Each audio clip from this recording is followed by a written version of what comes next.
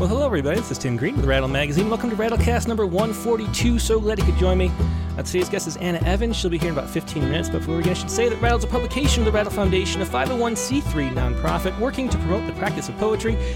We've been in continuous publication since 1995 and are unaffiliated with any other organization. We just do this because we love poetry, and I know you do too, so please do click the like button and share, subscribe, hit the bell for notifications. No matter where you're watching this, whatever platform, there's something you can click that tells the algorithms that there's something to share. Then it'll show up in people's suggested videos, and more people watch, and the power of poetry will spread around the world, and it'll be a great thing. So make sure you click something right now if you would. Now, we always like to start with Poets Respond and the news poems of the current week. And we have Mara Eve Robbins here with it's a delightful poem. And that's a word you don't hear in poetry very often, but this was delightful. Do you want to explain how the poem came to be? What was it inspired? Although it's kind of self-evident, but there's a backstory to it, though. You know, there's a really long backstory to this. I had read some of Ada Limon's work, but I really discovered her during the pandemic. She did a lot of readings and stuff like this via Zoom, so that I could tap in, and really found her work engaging and inspiring in terms of what she was writing about and just the way that she engaged with the world. And so there were several poems that were written kind of for or with her. And then a dear friend of mine in Richmond, Virginia, decided that he wanted to interview her for RVA magazine and wrote her a poem to demonstrate the sincerity of that desire. And so it was kind of born not long before she became poet laureate. And all of these different pieces came together to form a poem that was very much in the immediacy of the moment. It was very much like what was happening in that moment. And that, to me, I think was important, for this particular feature. But also I've submitted to Poets Respond a lot because there's been a lot of news. There has been a lot of poems. And so it was particularly wonderful to me to write a poem that was about such good news. It was such good news to me on a day that a lot of other good news came into being. We're looking at pictures of the cosmos. It was Pema Chödrön's birthday. It felt so good after just feeling pummeled by it. And in the end, the best poem I've written so far has been about that good news. I think some of the other ones are just trying to get the bad news out of my system. Yeah, for sure. Let's talk about that a little bit more in a minute. But first, let's share this poem so people can hear what we're talking about. An open letter to our new poet laureate. Do you want to go ahead and read it? I would love to.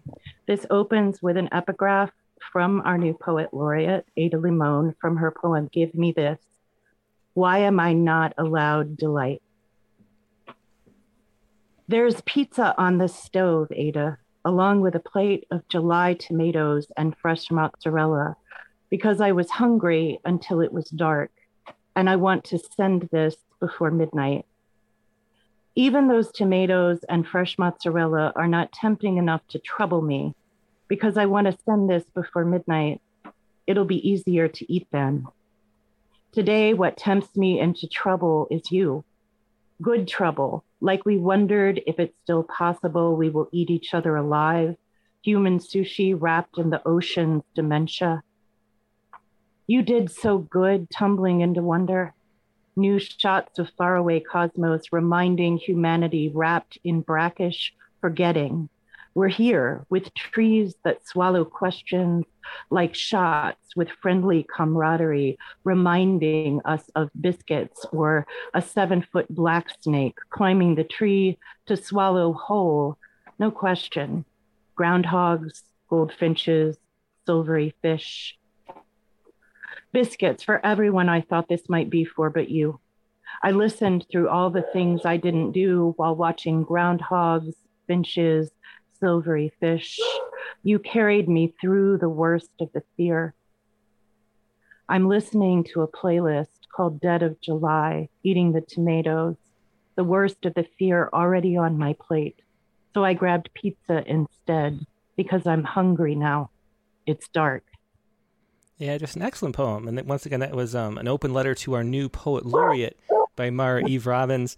And Mara, so the poem is in a pantoum form, or a loose kind of pantoum form. Is there a word for doing a pantoum like that?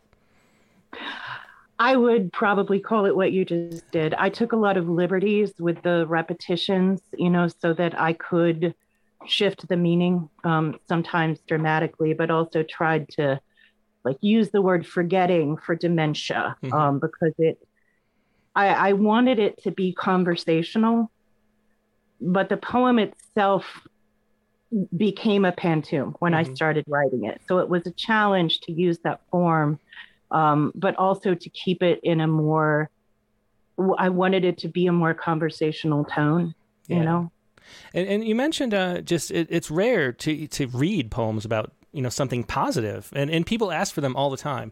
It's interesting. This episode is almost about what people ask for more of, because people are always asking for more formal poetry, and they're always asking for more positive poetry, and it's really hard to do. Do you have any thoughts about what it was like sitting down? Because usually poems are sort of almost problem-solving vehicles, like we're trying to figure out something that's gnawing at us. And when it's something joyous, it's hard a lot of times when you're in that mode of sort of problem solving and figuring things out. So how is it that you confront a poem of joy when it's so common for poems to be written out of a place of difficulty? I think it helps if there's a lot of difficulty first. Yeah. Because in this case, it's been a dark time. We've had a global pandemic. We've had a lot of our rights stripped away from us. We tolerated extreme weather over here on the East Coast today. It's all the time. And yet it becomes even more important to notice those things that are beautiful, to really appreciate those things that bring us joy. And sometimes that's almost a discipline, finding some sort of hope somewhere. And I think that the way that Ada Limon has talked about finding humanity in all of this, throughout a lot of her interviews, really just, I felt this sense similar to seeing Joy Harjo when she was poet laureate, that there is hope for us, that it's difficult at times, but that, we're each other's species, according to Maude from the movie Harold and Maude, and that it can bring out the best in each other when we face these kinds of challenges. But it takes something. This is a hopeful poem, and it's a poem about being allowed delight. But it's definitely got darkness at its core too. It's dark, it's like the grappling with that. I don't think you can have one without the other. I think writing a joyous poem without acknowledging that other side would be trite. And that's part of the challenge, is incorporating more of that. The dogs agree. I apologize for the dogs barking in the background. That was really well said. Thanks so much for sharing that and sharing this wonderful poem in the joy of good news for a change, Mara. Yeah, thank you so much. This is really an honor, and it's wonderful to finally be in Poets Respond with good news. Yeah, and poetry in the news. Actually, yeah, for sure. Poetry, and it's good news about poetry too, which is unusual, especially. Yeah, thanks so much, Mara. It's just been a pleasure talking to you. I appreciate it. Okay, yeah, that was Mara Eve Robbins, and we were talking about her poem, An Open Letter to Our New Poet Laureate. We have a Tuesday poem coming up too, and Melissa Balmain couldn't be here, but she has a poem, and one of the topics that we have a lot of poems about this week was, of course, the James Webb Space Telescope, and those are wonderful pictures that it was broadcasting back, much even better than the Hubble images. And Melissa Balmain, who is, of course, the editor of Light Quarterly, has another happy kind of poem that we're going to share with you right now, Caught in the Web. And Melissa can't be here at this time right now, but here she is reading Caught in the Web. So hold on and take a listen to this. Caught in the Web. If you held a grain of sand up to the sky at arm's length, that tiny speck is the size of Webb's view in this image. Imagine galaxies galore within a grain. NASA Webb Telescope's Twitter account. My morning news feed teems with shots of space. bright slopes and swirls of russet and vermilion that shelter hidden planets by the billion. Soon, soon, my puny brain will try to face the likelihood that everything I do is just a blip of no more real importance than goings-on atop that speck of Horton's in Dr. Seuss's book, that I'm a who, and there's no God who gives a flip for me or anybody else as we're revolving among the other galaxies that hurtle, all dreaming, planning, acting pointlessly. Soon, soon I'll face this. Once I finish solving, ta-da, I did it! Spelling Bee and Wordle. Yeah, so that was Melissa Balmain with Caught in the Web. And I got to read her note, too, because there's a great note at the bottom, something she noticed here. So she says, yep, this was me. I'll put it back on screen. Yep, this was me in the morning the web photos came out. Fun fact, taken together, that day's Spelling Bee, Pangram, and Wordle solution formed the phrase night alchemy. Mere coincidence or proof that a higher power does, after all, care about our tiny pursuits? Discuss among yourselves, she says. So another happier, kind of lighter poem, which is very fun for Tuesday. It's going to be tomorrow's featured poem on Rattle.com. So hope you enjoyed that one. Now we're going to take a quick break, and we'll be right back with today's main guest, Anna Evans. So hang tight, and I will be right back.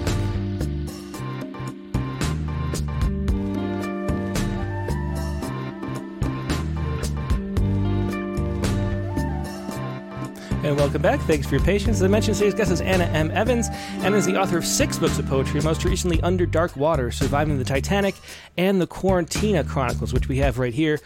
She gained her MFA from Bennington College and is a recipient of fellowships from the MacDowell Artist Colony and the Virginia Center for the Creative Arts, and winner of the 2012 Rattle Poetry Prize Reader's Choice Award winner for Zeitberger. Which I cannot even remember what that word means, so maybe Anna can remind us later. She currently teaches at West Windsor Arts Center and Rowan College at Burlington County, also where she's involved in local politics, which might be something interesting to talk about. But here she is, Anna Evans. Hey, Anna, how you doing? I'm doing great, thanks, Tim. It's great to be here. Yeah, I'm so glad you could be a guest. I mean, I've been a fan of your work for so long. Just as all the sort of group of Able Muse. I mean, we talk about the Able Muse all the time. It's such a great group of poets, and and you're one of the main poets up there in that group. And so it's just really fun. And this whole episode is going to be full of formal poetry. So and that's going to be fun. I enjoy it, and people want it even though they don't write it, which is always the things that drives me crazy. So it'll be fun to share some of your work, but do you want to start out with a poem to sort of give a sense of it? Yes. I'm going to start with the first poem in Under Dark Water, Surviving the Titanic. And I just want to address one thing that Mara said very wisely in the introduction. Poems can't be just light or dark. They have to have two sides to them. And this entire book, which is, of course, about my mother's death, seen through the lens of the Titanic disaster, you think that has the propensity to be quite dark. But in fact, if you look at the subtitle, it's Surviving the Titanic. And a lot of it is about the survival aspect of it. So it's not actually as bleak as you think it's going to be. But the first poem in the book is neither bleak nor joyful. It's just a setup poem. And it's a mirror sonnet, which means that it's 2 sonnets that read upwards and downwards. Okay. And not a lot of people know everything in this book, by the way, about the Titanic is true. Not a lot of people know that there were actually 2 sister ships. There was the Olympic and the Titanic, and only the Titanic sunk. So this is about that. It's called Sister Ships. What an experience traveling on the Olympic. She is the flagship of the White Star Line. Compared to other ships, she looks gigantic, the epitome of luxury in design. Her first-class cabins are spacious and opulent. She has a Turkish bath, a swimming pool. Many passengers are prominent in high society. She is a jewel. This is a truly marvelous time to be rich. It isn't quite so comfy in third class. And if by chance the voyage hits a glitch, an iceberg, say, nothing will come to pass. She is unsinkable. No need to fear. Look at her waiting at Southampton Pier. Look at her waiting at Southampton Pier. She is unsinkable. No need to fear an iceberg, say. Nothing will come to pass, even if the voyage should hit a glitch. It may not be so comfy in third class. This is a truly marvelous time to be rich in high society. She is a jewel. Many passengers are prominent. She has a Turkish bath, a swimming pool. Her first-class cabins are spacious and opulent, the epitome of luxury and design. Compared to other ships, she is gigantic, the perfect flagship of the White Star Line. What an experience traveling on the Titanic. And that was Sister Ships from Under Dark Water, Surviving the Titanic. And Anna, you already mentioned the two things that really stand out in this book, which I think is just an amazing book. The first of them is just the detail. I mean, there's so many things I didn't know, and I Googled a few things just like, is she making stuff up? Because they're fascinating details. The story about the Titan, I don't know if you're going to read that poem, but the book... Yeah, what? Oh my gosh. So that was fascinating, just all the detail and research that went into this. But then this book has the biggest turn of any book I've ever read, because the first 2/3 maybe almost, or maybe over half at least, is factual, sonnets and things about the Titanic. And then it takes this turn with one line where all of a sudden your mother appears, and you realize the whole book is a metaphor for going through your mother's death. And then at the end of the book is so emotionally powerful and so different from the beginning. I didn't even know. It's weird to even talk about it. I didn't want to spoil it for anybody, but since you brought it up, we could. But how did the book come to be? How did you know that these two topics were merged together? It was just I've never seen a bigger turn in a book. Thank you. I like to surprise. So what happened was my mother died in April, and it was a very sudden illness. She was ill for about 4 weeks, and then she passed away. And I wrote some knee-jerk poems in reaction to that, which I'm not sure if they're poems or primal screams. I mean, when you lose your mother, whatever age that happens at, it's very, very raw experience. And then what actually happened is that a year later, so now we're talking the next April, my news feed filled up with stories about the Titanic, because of course the Titanic sank in April. And it suddenly hit me that my mother's death was very much like the iceberg. And I was like the Titanic, sailing along quite happily, nothing wrong, hit the iceberg, my mother gets sick, think everything's going to be okay.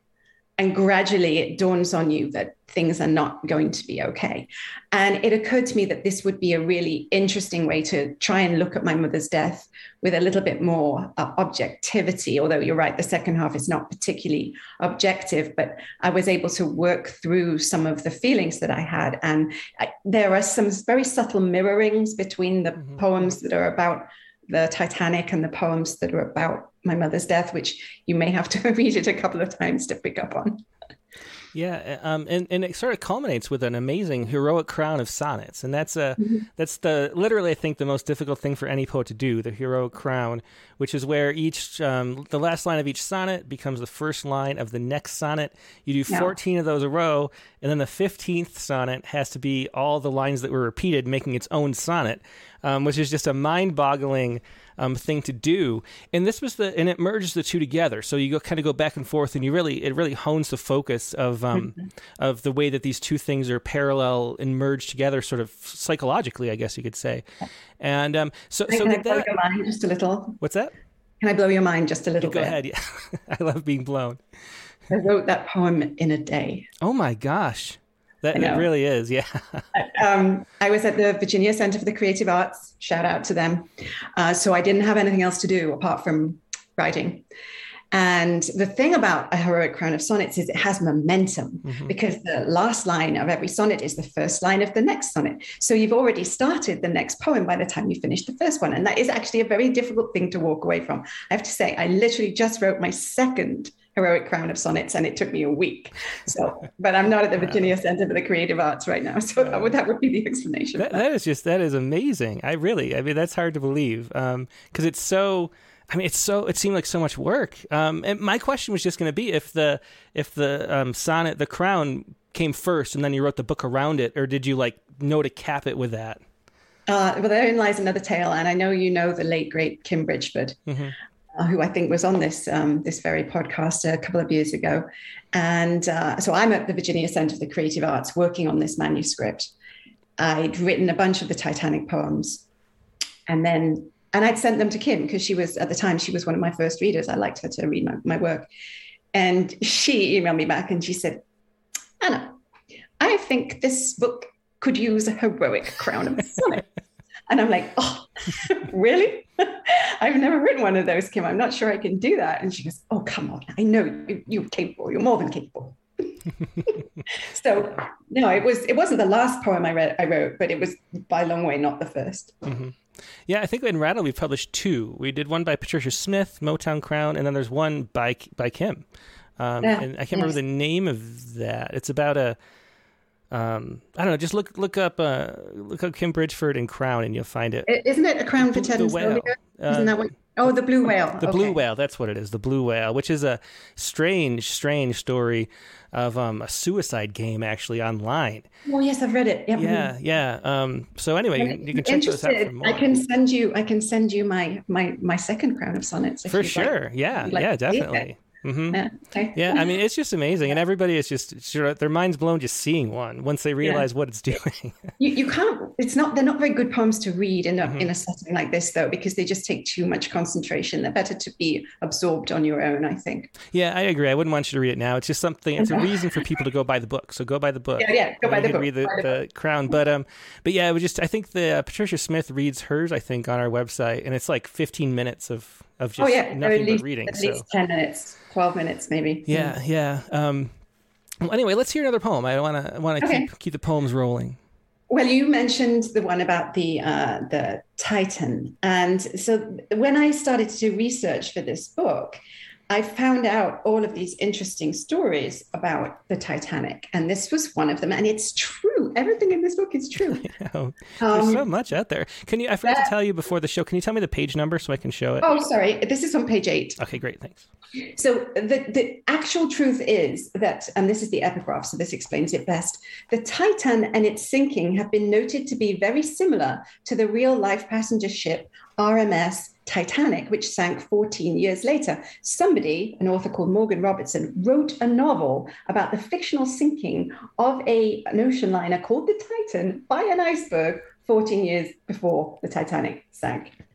Blows your mind. I know. So I love a persona poem. So a lot of the sonnets in this book are persona poems, which means they're in the first person, but they are not me. So I drop myself into all of these characters in the book, and this is one of them. It's a second-class passenger. So this is called a second-class lady passenger. Futility or the wreck of the Titan. The first-class ladies have their reading room. We have the library. That's where I repair after dinner. My husband, I assume, is smoking with the other men.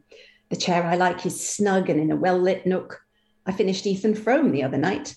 Today, I found the most unsettling book by Morgan Robertson. It tells the plight of an ocean liner just like the Titanic, except it hits an iceberg and then sinks. Imagine how the passengers all panic. I had to ask my husband what he thinks. He said, I shouldn't worry my pretty head. It's only fiction. No one's really dead. What a chilling poem, and a great imagination to put that in the first person like that. But I love first person. I'm not going to read from this, but I have Sisters and Courtesans, which is all first person sonnets. Mm-hmm. Yeah, I love a good first person. I mean, that's just. I mean, I had no idea. I can't believe more's not made of that. That there was a book about the Titanic disaster 14 years before. Did you Google that one? Yeah, Did you Google that? That's the one I Googled. I was like, is she making that up? I mean, it just goes back to the night alchemy, the night that the web photos came out. Like, there is something more to the universe, and I think it's what poetry taps into. Actually, there's some magic mystery, some kind of associative collective conscience thing that's like projecting reality. Not to get too mystical, but that was a strange thing that I'm surprised I never heard before. And it was called the Titan too. I mean, you can't get. I mean, wow. So let's step back a little bit and talk about just how you got into poetry. How did you become a poet, and why do you think you're drawn to formal poetry in particular? Okay, that's a good question. So my father would be the reason that I got drawn to poetry. He was a great declaimer of verse. So I grew up in a household where my father would literally recite Shakespeare or Hopkins or T.S. Eliot Or who else did he love? Larkin. And he would do this in the kitchen as he and I were preparing meals. And it sort of just imbued me with this sense that poetry was something that you could do. And I did it all my life. I have a literal book, but I'm not going to get it, but I have a collected book of my handwritten poems from when I was 11 on. And many of them are formal. Mm-hmm. I did go through a teenage angsty period when I was really into Sylvia Plath, when I was mostly writing free verse, ink black soul type free verse. But I came back to form. I think the other thing that caused me to be attracted to form is that although I'm not particularly religious, I grew up in the Church of England, and my primary school, or elementary school, if you want to call it that, was a Church of England school. So we spent a lot of time in the church, and we sang a lot of hymns. Mm. And there's nothing like getting the iambic pentameter and iambic tetrameter, or the 4-3-4-3 of the ballad stanza, into your brain like a good collection of English hymns. Oh, very good. Yeah, I mean, it's something I never really thought about much until we talked to Janice N. Harrington about that on her episode not too long ago, but just the amount, and she was even wondering if it was the lack of church going that sort of has decreased the popularity of poetry, because we haven't had as much exposure to just that sense of meter and that sense of what poetry is through things like the Psalms. Right. And I also think that there was a very conscious break in this country away from writing formal poetry, and was sort of a deliberate, we're not going to be like them. We're not going to be like those fuddy-duddy British people. We're going to write in free verse. And I can't tell you how many times you are amazing. You're a great supporter of formal poetry. I've lost count of how many of my poems you've published, but I have been accused of being old-fashioned, of forced rhyme. All of these things make me cringe, because I don't think there's anything old-fashioned about my poetry. And I certainly wouldn't be caught dead with a forced rhyme. Of course not. Yeah, it's just always, I just wish personally that it wouldn't be like everything just has to break into camps and tribes, and there's some people who say, oh God, a rhyming poem, get it away from me.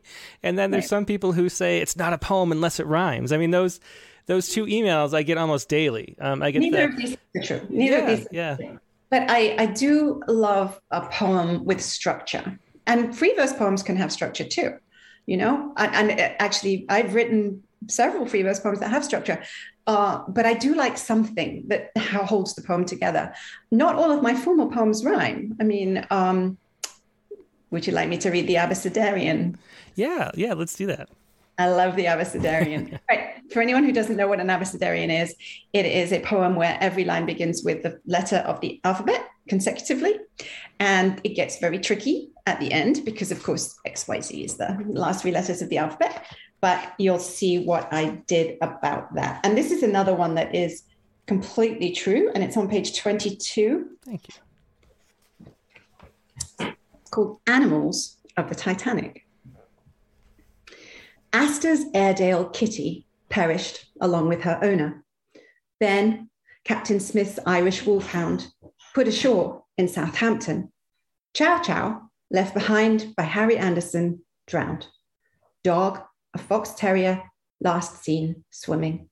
English foxhounds, 100, booked an alternate passage. Frou Frou, detached from her grip on Helen Bishop's gown, perished. Gamine de Piquant, prize-winning French bulldog, drowned.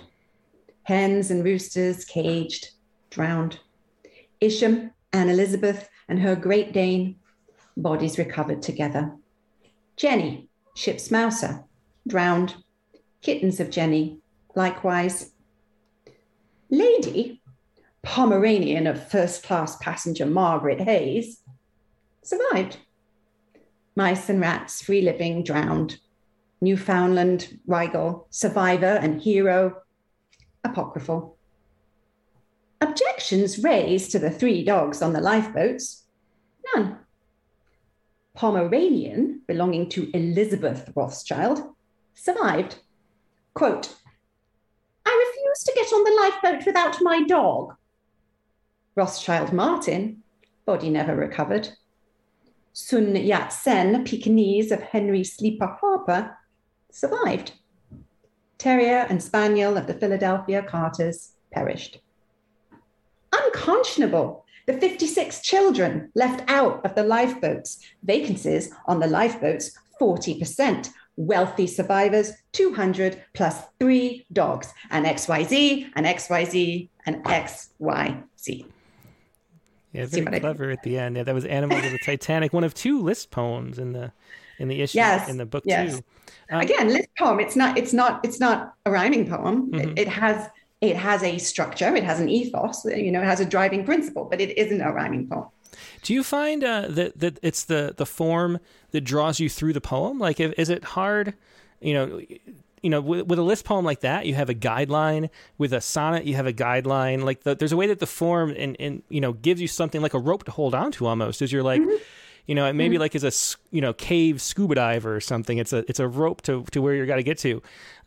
Do you find that that's really important for generating the content of your poems? I think it's a synergistic process. So I try really hard to make the content fit the form and the form fit the content. And when you have repetition, which many received forms do, such as the villanelle, it's super important that that's meaningful and it's not something that you're imposing on the poem. Every time you repeat a line, it needs to get more impactful. I mean, the ideal, the perfect poem, the perfect villanelle is Elizabeth Bishop's One Art, mm-hmm. right? The art of losing isn't hard to master, right? And as she goes through the poem, every time she repeats that line, the loss has gotten deeper and harder, right? That's what you need to do with repetition. It can't, you need to avoid anticlimax. In the same way with a sestina, right? Sestinas suffer from a lot of problems because you have to repeat the same 6 words in 6 stanzas. And then at the end, you have to have 2 lines with 3 words in each of the line. And sestinas have a tendency to become a kind of circular argument where you're just going around and saying the same things again and again and again because you've got to use the same words. And there's a sestina in this book, which is, what's it called? The Lord's Prayer on Collapsible B. And so what I did with this sestina is first of all, the 6 words, the 6 repetends are all words from the Lord's Prayer, which you may or not have noticed. Again, there's a few things like that. And I very much wanted it to be a narrative poem about the experience of the people who were on this lifeboat. And so there needs to be a momentum driving a sestina forward so that you don't repeat yourself. You have to have an idea of where you're going. I'm not sure if that answered the question there or not. No, I think it does. It's great to think of it as a synergy between the two and everything, it's convergent, emergent properties of things. I think you probably should read that sestina now that you... I would love to read the sestina. Okay. It's a little long, but I would be very happy to read the sestina. I am very proud of it. Sestinas are not, and it's on page 20. Sestinas are not easy, as I say. They suffer from that problem that I already talked about, and the other problem they suffer from is sestina drift. So as you go through the poem, the lines get longer and longer and longer as you try and find more inventive ways to use the word. That's really funny that there's a word for that, because I've noticed that in submissions. It's one of the things that stands out. You can almost see without even seeing the end words that it's a sestina. I sort of bypass that by typically writing my sestinas in loose iambic pentameter. They're not as hard as my sonnets, but they're constrained by that. The Lord's Prayer on Collapsible B, and it's worth saying that Collapsible B was one of the lifeboats that went out, but it went out upside down. It wasn't put together. Oh. So it was floating, but it wasn't actually a boat. Someone said, "Don't you think we ought to pray?" And so we went around, and each man named the religion that he followed here on earth. I'm a Presbyterian like my father, but I'd have prayed to any God to deliver us right then and after, sought forgiveness. When facing death, men need to feel forgiven, and even the ungodly turn to prayer. On the upturned boat, we had scant hope of delivery. I thought of my wife and children, whispered their names, and then we agreed we should all say the Our Father and hope for a better place beyond this earth. My God, I yearned to be back on solid earth more than I wanted my many sins forgiven. I wanted to hear my young son call out, "Father," and gather my family together in simple prayer. Still, one man there, I do not know his name, took a deep breath and commenced at once to deliver the Lord's Prayer, the one that prays for him to deliver us from evil, that his will be done on earth. I almost laughed. To think this happened in his name, some sinner perhaps on the ship he couldn't forgive. Anyway, I mumbled the well-known prayer. All of us, shivering, repeated the Our Father. A young boy whimpered that he had lost his father. The screams of the drowning faded beyond deliverance, and still a dozen or more of us said the prayer known since childhood to so many people on earth. Forgive us, I said to the dying, please forgive me as I forgive you, and mentioned people by name. Finally, a whistle and a dark shape asking to name who was in charge. I said the name of my father uneasily, aware that there could be no forgiveness, even if by some miracle we were delivered. I knew I'd spend the rest of my days on earth thinking of those who did not have a prayer. Nor would I ever name my most honest prayer. Our Father, for our hubris on this earth, forgive your children, and, O Lord, deliver us. That was the Lord's Prayer on Collapsible B. And again, we're reading poems from Under Dark Water, Surviving the Titanic by Anna M. Evans, just to reset. And I just love the way that Sestina moves. Because the narrative sort of conversational voice like draws it through where the form, the repetitive words kind of are surprising and you kind of almost forget that it's Sestina and then it keeps pulling you back in. There's a really cool effect like that. It's a persona Sestina, of course, as well. So it's in the voice of the young lieutenant who's on the boat. Yeah, exactly. The other thing that you need to be prepared to do with Sestinas is to mess with the repetent. So it's not always forgiveness. Sometimes it's forgiven, that way you can avoid some of the pitfalls of over repetition. While we're talking about the way poems are generated, there were a few questions about the poems you read early on. Dick Westheimer wanted to know about the heroic crown. If you do, do you do the last poem first? Or and someone else on Facebook had a similar question about the mirror one. Like, did you do one sonnet and then think, oh, this could be a mirror, and then you worked it into a mirror? Or did you know it was going to be a mirror ahead of time? Like, how preconceived versus how organic are these forms? Well, so the Sister Ships one was totally preconceived because, as I said earlier, you have to make the content match the form. And for me, the mirror sonnet just went so totally hand in hand with the concept of sister ships. These ships were practically identical. There's no reason why the Titanic sank and the Olympic didn't. They were designed the same way. Of course, after the Titanic sank, they made modifications to the Olympic. So that one was definitely, I constructed it to do that. And what you do is you write the first line, and then you are aware that that is going to be the last line of the second sonnet. So you also write it as the second. I usually use X's. So I write first line and then X, X, X, X, X, X, X, and then second sonnet, X, X, X, X, X, last line. And you keep doing that. And of course, it's an iterative process. You have to keep going forward and back. Does this line work here? Can I mix? Can I change it up a bit? Of course, it helps if the lines don't have to repeat exactly. Most of those do, but not all of them do. But it's very much an iterative process. And yes, I was working on both of the sonnets at the same time. Now, fast forward to the heroic crown. My first heroic crown, Kim telling me I had to write one. Started writing it. I'm like, oh, this is good. This is going well. And then I suddenly realized that I had to do the thing with the 15th sonnet. And again, if you go and look at it very carefully, you can see that I fudged it a bit. I fudged it. Not all of the lines rhyme, and I actually switched some of them around. I have this thing about form, though. I'm sure you agree, because you've seen formal poems. Form isn't a straitjacket. Mm-hmm. It's always okay to modify a form. I think Mara said this when we were talking about her poem too. So long as you can recognize the principles that generated the poem, you don't have to stick by the strict analysis of what that form should be. So the first heroic crown was a little bit of a fudge. I wrote a bunch of sonnets, realized I then had to do the 15th sonnet, sort of retroactively designed it to work. Now, second crown of sonnets, very clever. I actually knew that ahead of time. So I just created a framework again with X's, and then this last line needs to be rhyme with this. And then I fill it in as I was going through. And every time I finished a last line, I put it in the 15th sonnet. So I knew where it was going. Then I did write the last line of the 15th sonnet before I wrote the last line of the 14th sonnet, if you see what I'm saying. Yeah. That was important. The last line of a poem is the most important line. So that had to be right. I'm going to have to send you this poem now. Yeah, I definitely want to read it. Yeah, for sure. But it's so fascinating. Knowing what you had to do ahead of time made it take 7 times as long, apparently. No, the fact that I was trying to live a normal life rather than as an artist retreat made it take 7 times as long. Well, let's read another poem. I think we should probably, do you have any poems later in the book to share so we can get a sense of that turn into the more personal? We should read some of the later poems because it does change quite a lot. I'm trying to think. The last poem in the Titanic section is the one where it turns. Do you want me to read that one? Yeah, that's a great one to show. I mean, the experience of, I don't know. I wish we could just recreate that experience because it's so strange. You're like, my mother, what? And then the book moves on, and then you understand why the mother's appearing. But it's it's a great turn. But imagine that you have no idea the mother's coming up because I didn't. There's no hint of it. You're writing a book about the Titanic, and you are. Exactly. The mother is coming. And this also has an epigraph, and I think I can manage to sing it. It's actually from a child's nursery rhyme.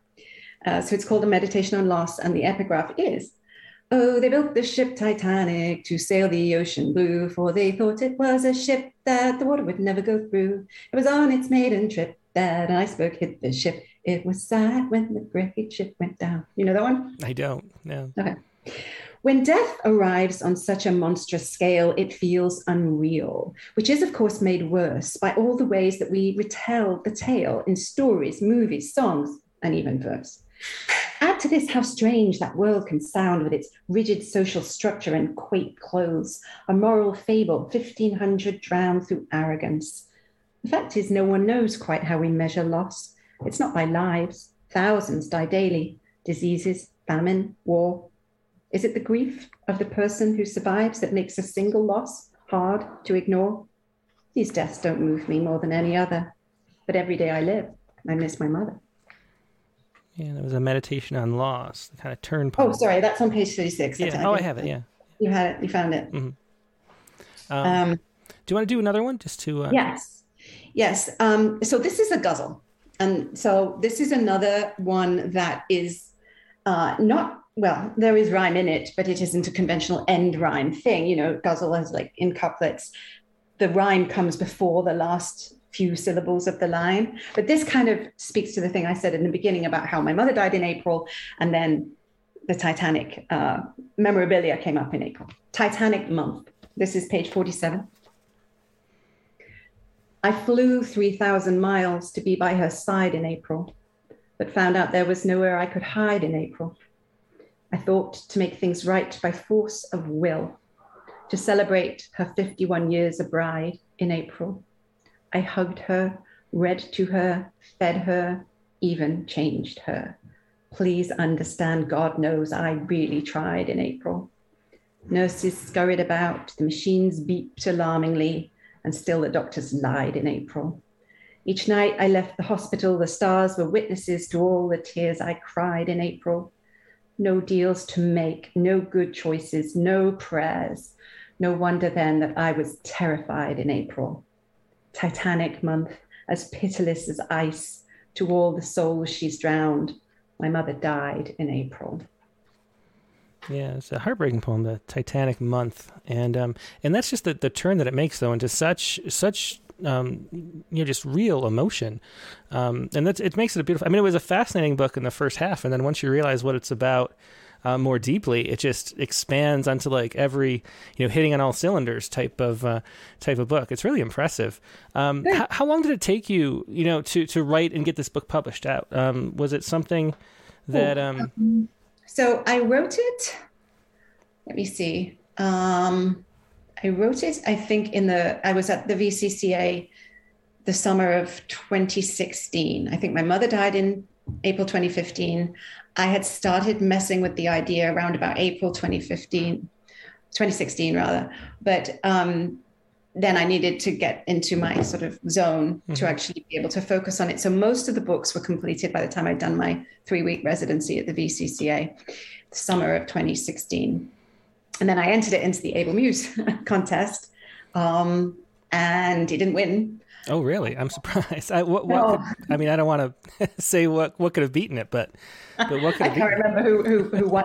But Alex often publishes a couple or three of the manuscripts that actually that make it to the final cut. Mm-hmm. And it was actually quite interesting. And this is a segue. If you want to take the segue, I found out on the day after Election Day 2017 that he was offering to publish this poem, this manuscript. And it was interesting because I'd just gone through another gutting loss. Yeah. Mm-hmm. And then I opened my email and there it was, the offer to publish the book. And I was like, oh, well, it's, I think what enables me to continue in my life as a hopeless Democratic politician in a Republican town is that it's not the only thing I do, you know. So having poetry, teaching my family to give me meaning outside of struggling to do a thing which is probably impossible actually helps. Well, let's take that segue if you don't mind. So you've gotten into, and after the point that I first met you and we started publishing, you took a turn and became, and what is it that you are, what's your office that you? Oh, I'm only the township chair of the Democratic Party, Hainsport Township Democratic Chair, but I've run for office now 4 times for the Township Committee and lost every time. I'm running right now. Yeah, so this coming up election in the fall? Yes. So what was it that made you get involved locally? Was there some kind of, inciting incident that made you become more involved? Because that's I can't imagine. I mean, I know the local chairs of things that we do. It's a lot of work. And yeah, it is a lot of work. What happened was that there was some glaring corruption in the Township Committee, which needed to be addressed. And so when I ran for the first time in 2016, I was running to address that corruption. And the corruption did get addressed, but unfortunately not by me winning the election.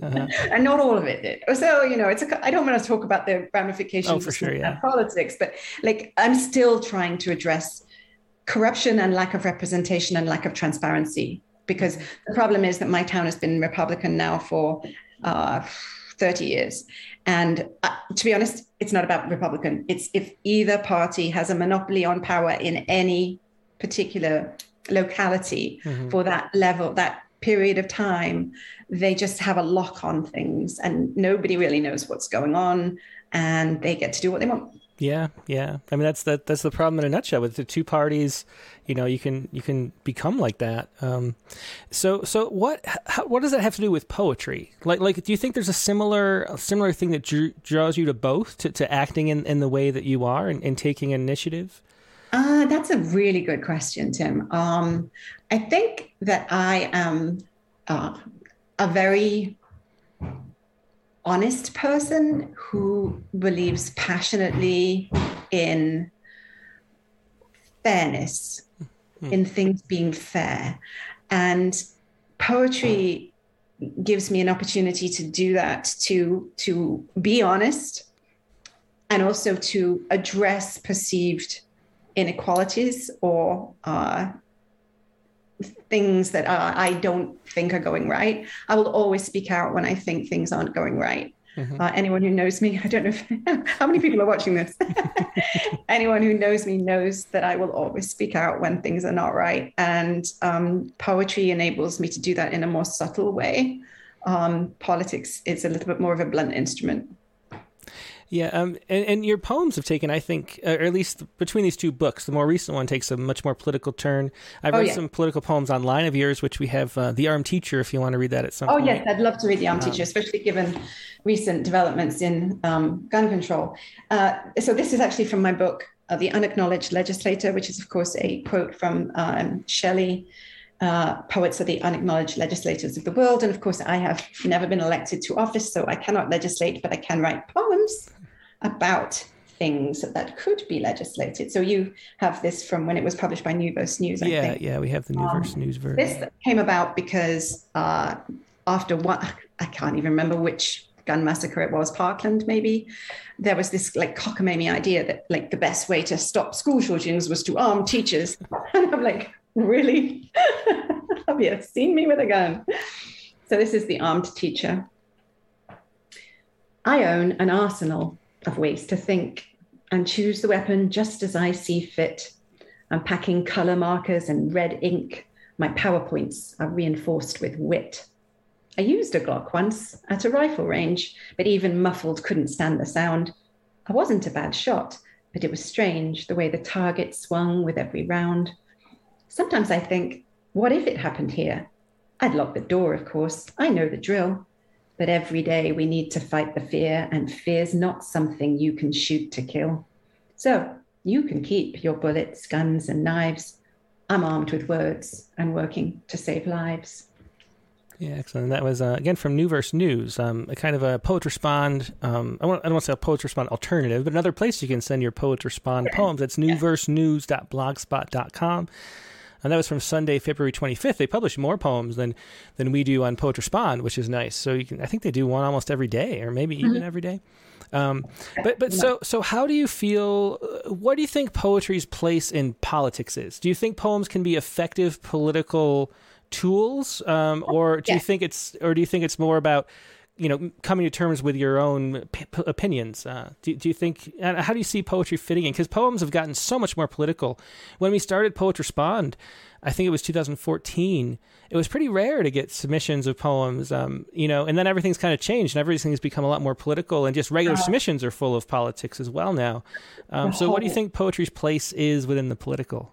Well, first of all, I think poetry has always been political. If you look at the poetry of the civil rights movement, for example, there's no way you can say that's not political. I think that this country has got just incredibly polarized, and it's not getting any better. I hoped that the 4-year Trump presidency would end and that we would come back together, but that didn't happen. And of course, the latest thing with the Supreme Court overturning Roe v. Wade is only making it worse. I think poetry has a role there. I mean, people need to write poems about those things. When you are outraged, you need to write poems. Mm-hmm. And you need to publish them in places like Poets Respond or New Verse News so that people can read them and feel your outrage. I mean, poetry is, for me, it can do two, well, this is oversimplification, but there are two things it can do really well. It can deliver an experience that the reader has not had and make them feel it, or it can deliver an experience that the reader has had and make them relive it. And both of those things are incredibly important for political poetry, right? Because you need to keep the momentum, the outrage going, mm-hmm. right? You can't just go, oh, well, that happened and there's nothing we can do about that. No, come on, there is. You read this poem, share this poem, and then go vote. So what is your experience, running for an office somewhere while being a poet? We published anonymous member of the U.S. Congress once, if you look back at our poems. And I can't say who it was. I won't even say the gender of who it was, so as not to tip the hat. They had this poem and they sent it to us and didn't want to say, we said we publish it, and then they said, oh, you know what? I don't think it's a good idea. just to be, and it wasn't because of what the poem said.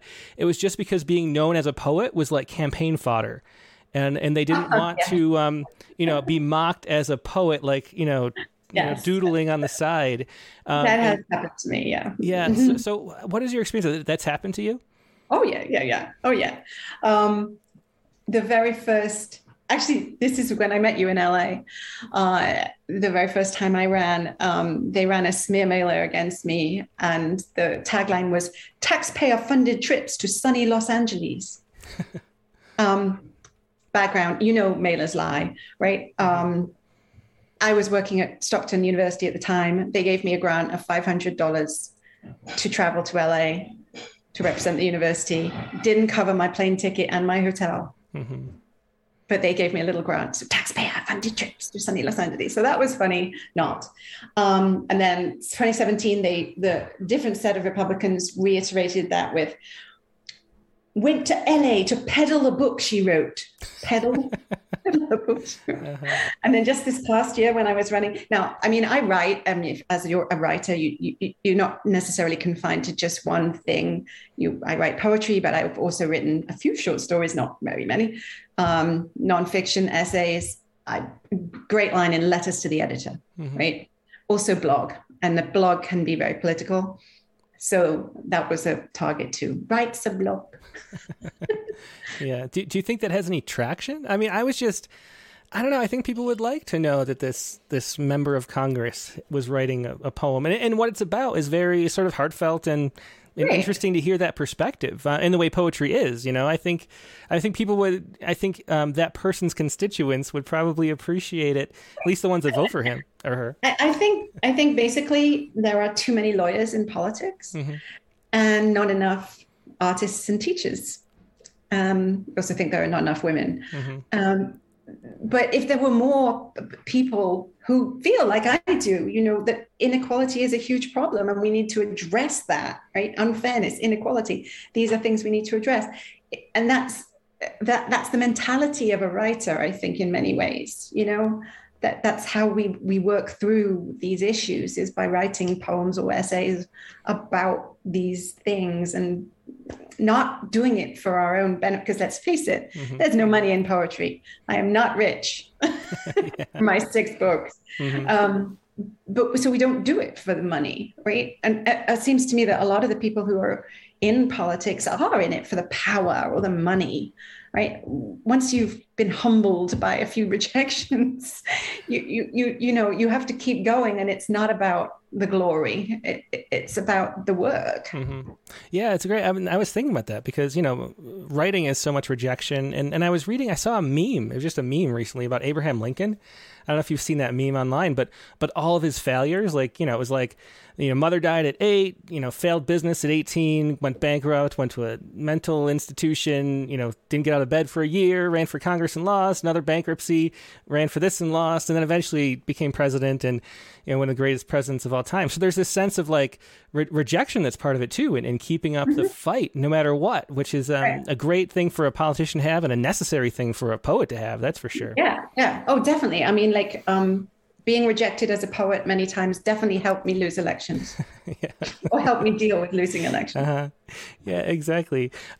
So the next book, the more recent one, is the Quarantina Chronicles, which have a lot more political poems in them. Do you want to just introduce what's going on in this book so we can, I'll show it up on screen, but this is the Quarantina Chronicles. Just by the sound of it, you can probably tell what it's about, maybe. So this was my April 2020 project. So by the time we got to April 2020, we were in total lockdown in New Jersey. I don't know how it was in LA. But I literally didn't leave the house for a month. And of course, April is National Poetry Month. So it seemed like a good thing to actually do that. I don't always do the poem a day thing, but I thought, well, what else am I doing? I'm teaching, but that's not that many hours a week. Let's do the poem a day. But I wanted, again, generative principles. I wanted to have one. So the generative principle for the Quarantina Chronicles is that every day in April, I found an article online that was interesting to me. I copied and pasted the article into one of those word cloud generators online. And then I looked at which the most common words were. Now, I'd be lying if I said I always picked the 3 most common words, because if I had done that, every poem would have had Trump in it. And I didn't want to do that. But I picked 3 of the most common words in each of the articles. And then I created a tritina, which is sort of mini sestina with only 3 repetends for that article for every day of April. And so the whole thing is sort of a record of what April was like. And then the last poem in the book is a sestina. And I generated that by taking the entire manuscript and dumping it into a word cloud and picking the top 6 words, one of which is Trump, of course, and creating a sestina using that. So that's the principle behind it.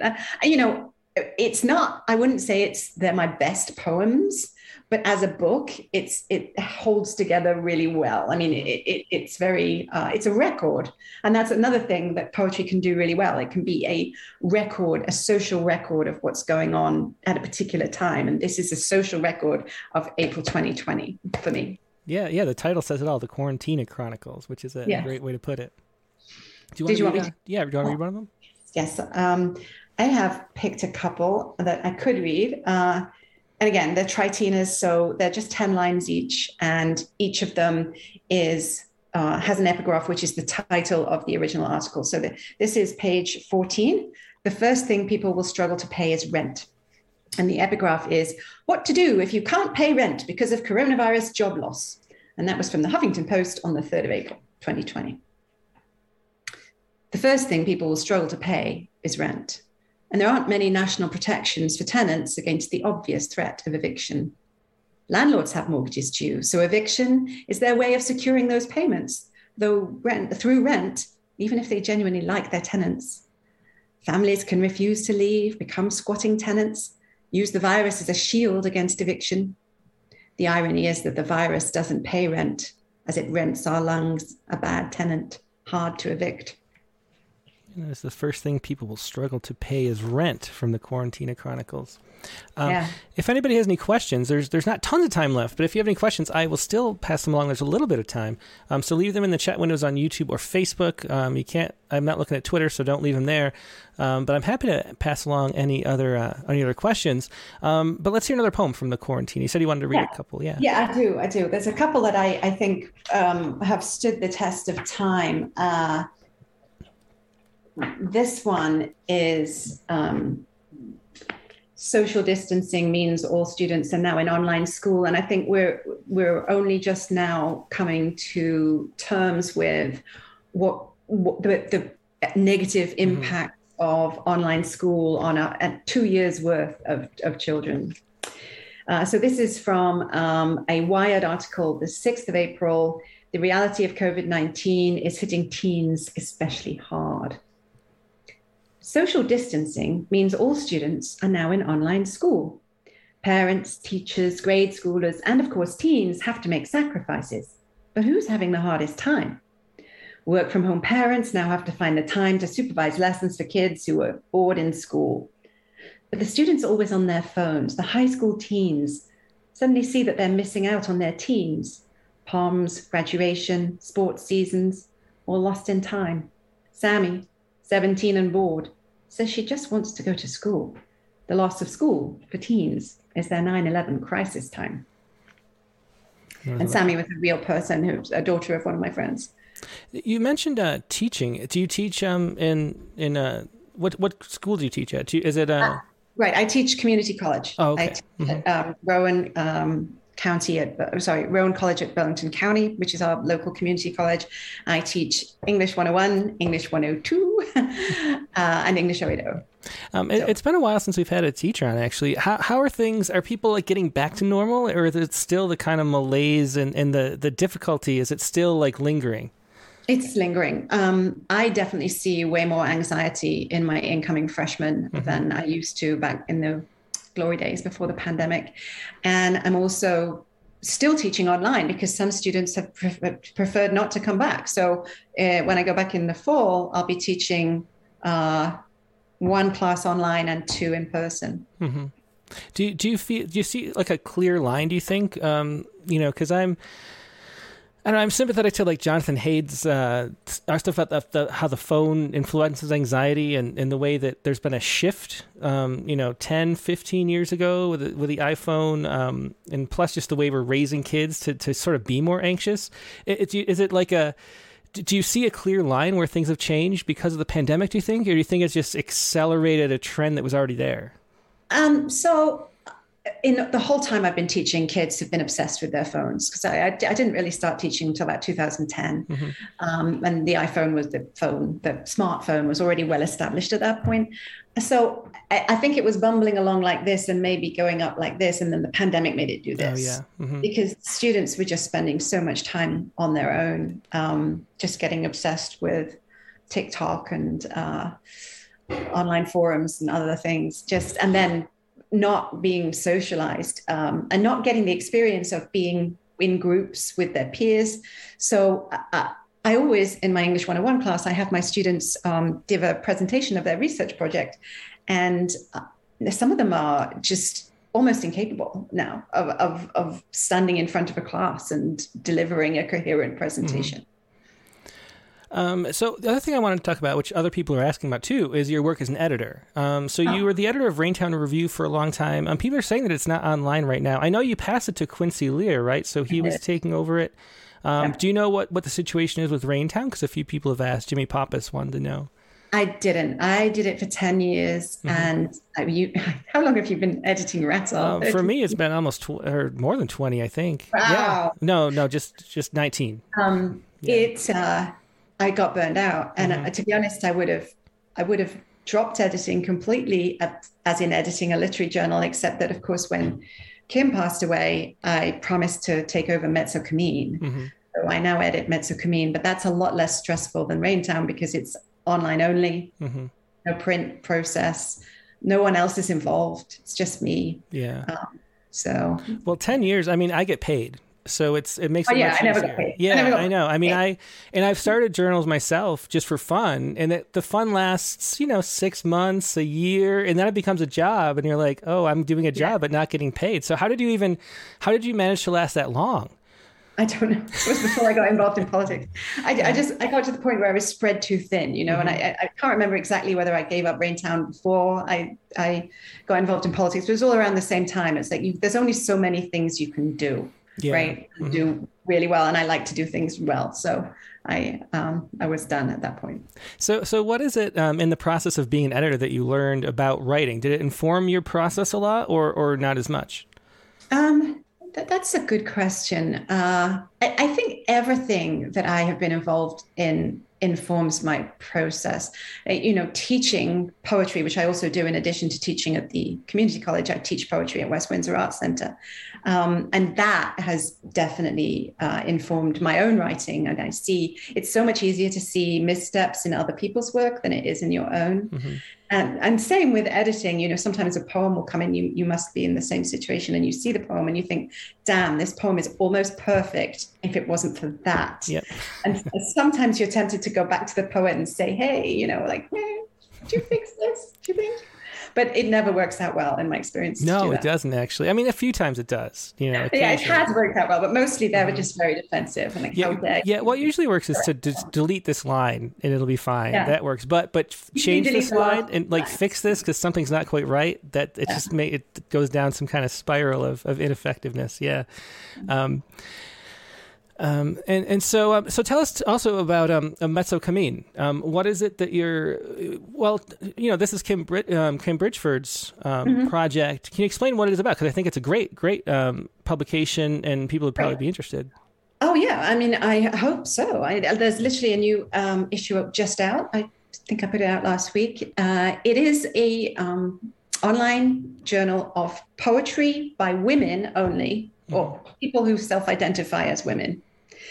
That has allegiance to form, and that is interpreted relatively loosely.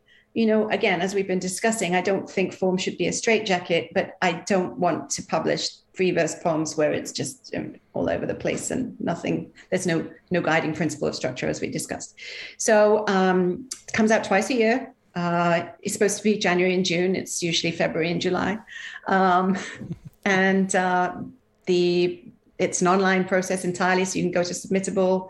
You can submit usually 3 to 5 poems, usually publish 2 poems by every poet. It's very pretty. I didn't have anything to do with designing it. That was all Kim Bridgeford. It's actually not that burdensome because as a teacher, I'm off for Christmas and I'm off in the summer. So I read submissions only really across the winter break and during the summer. And the rest of the time, I just let them pile up. So we'll do 2 more questions from the audience here, and then one last poem, I think, if you don't mind. No, not at all. Okay. I have one. The quarantine.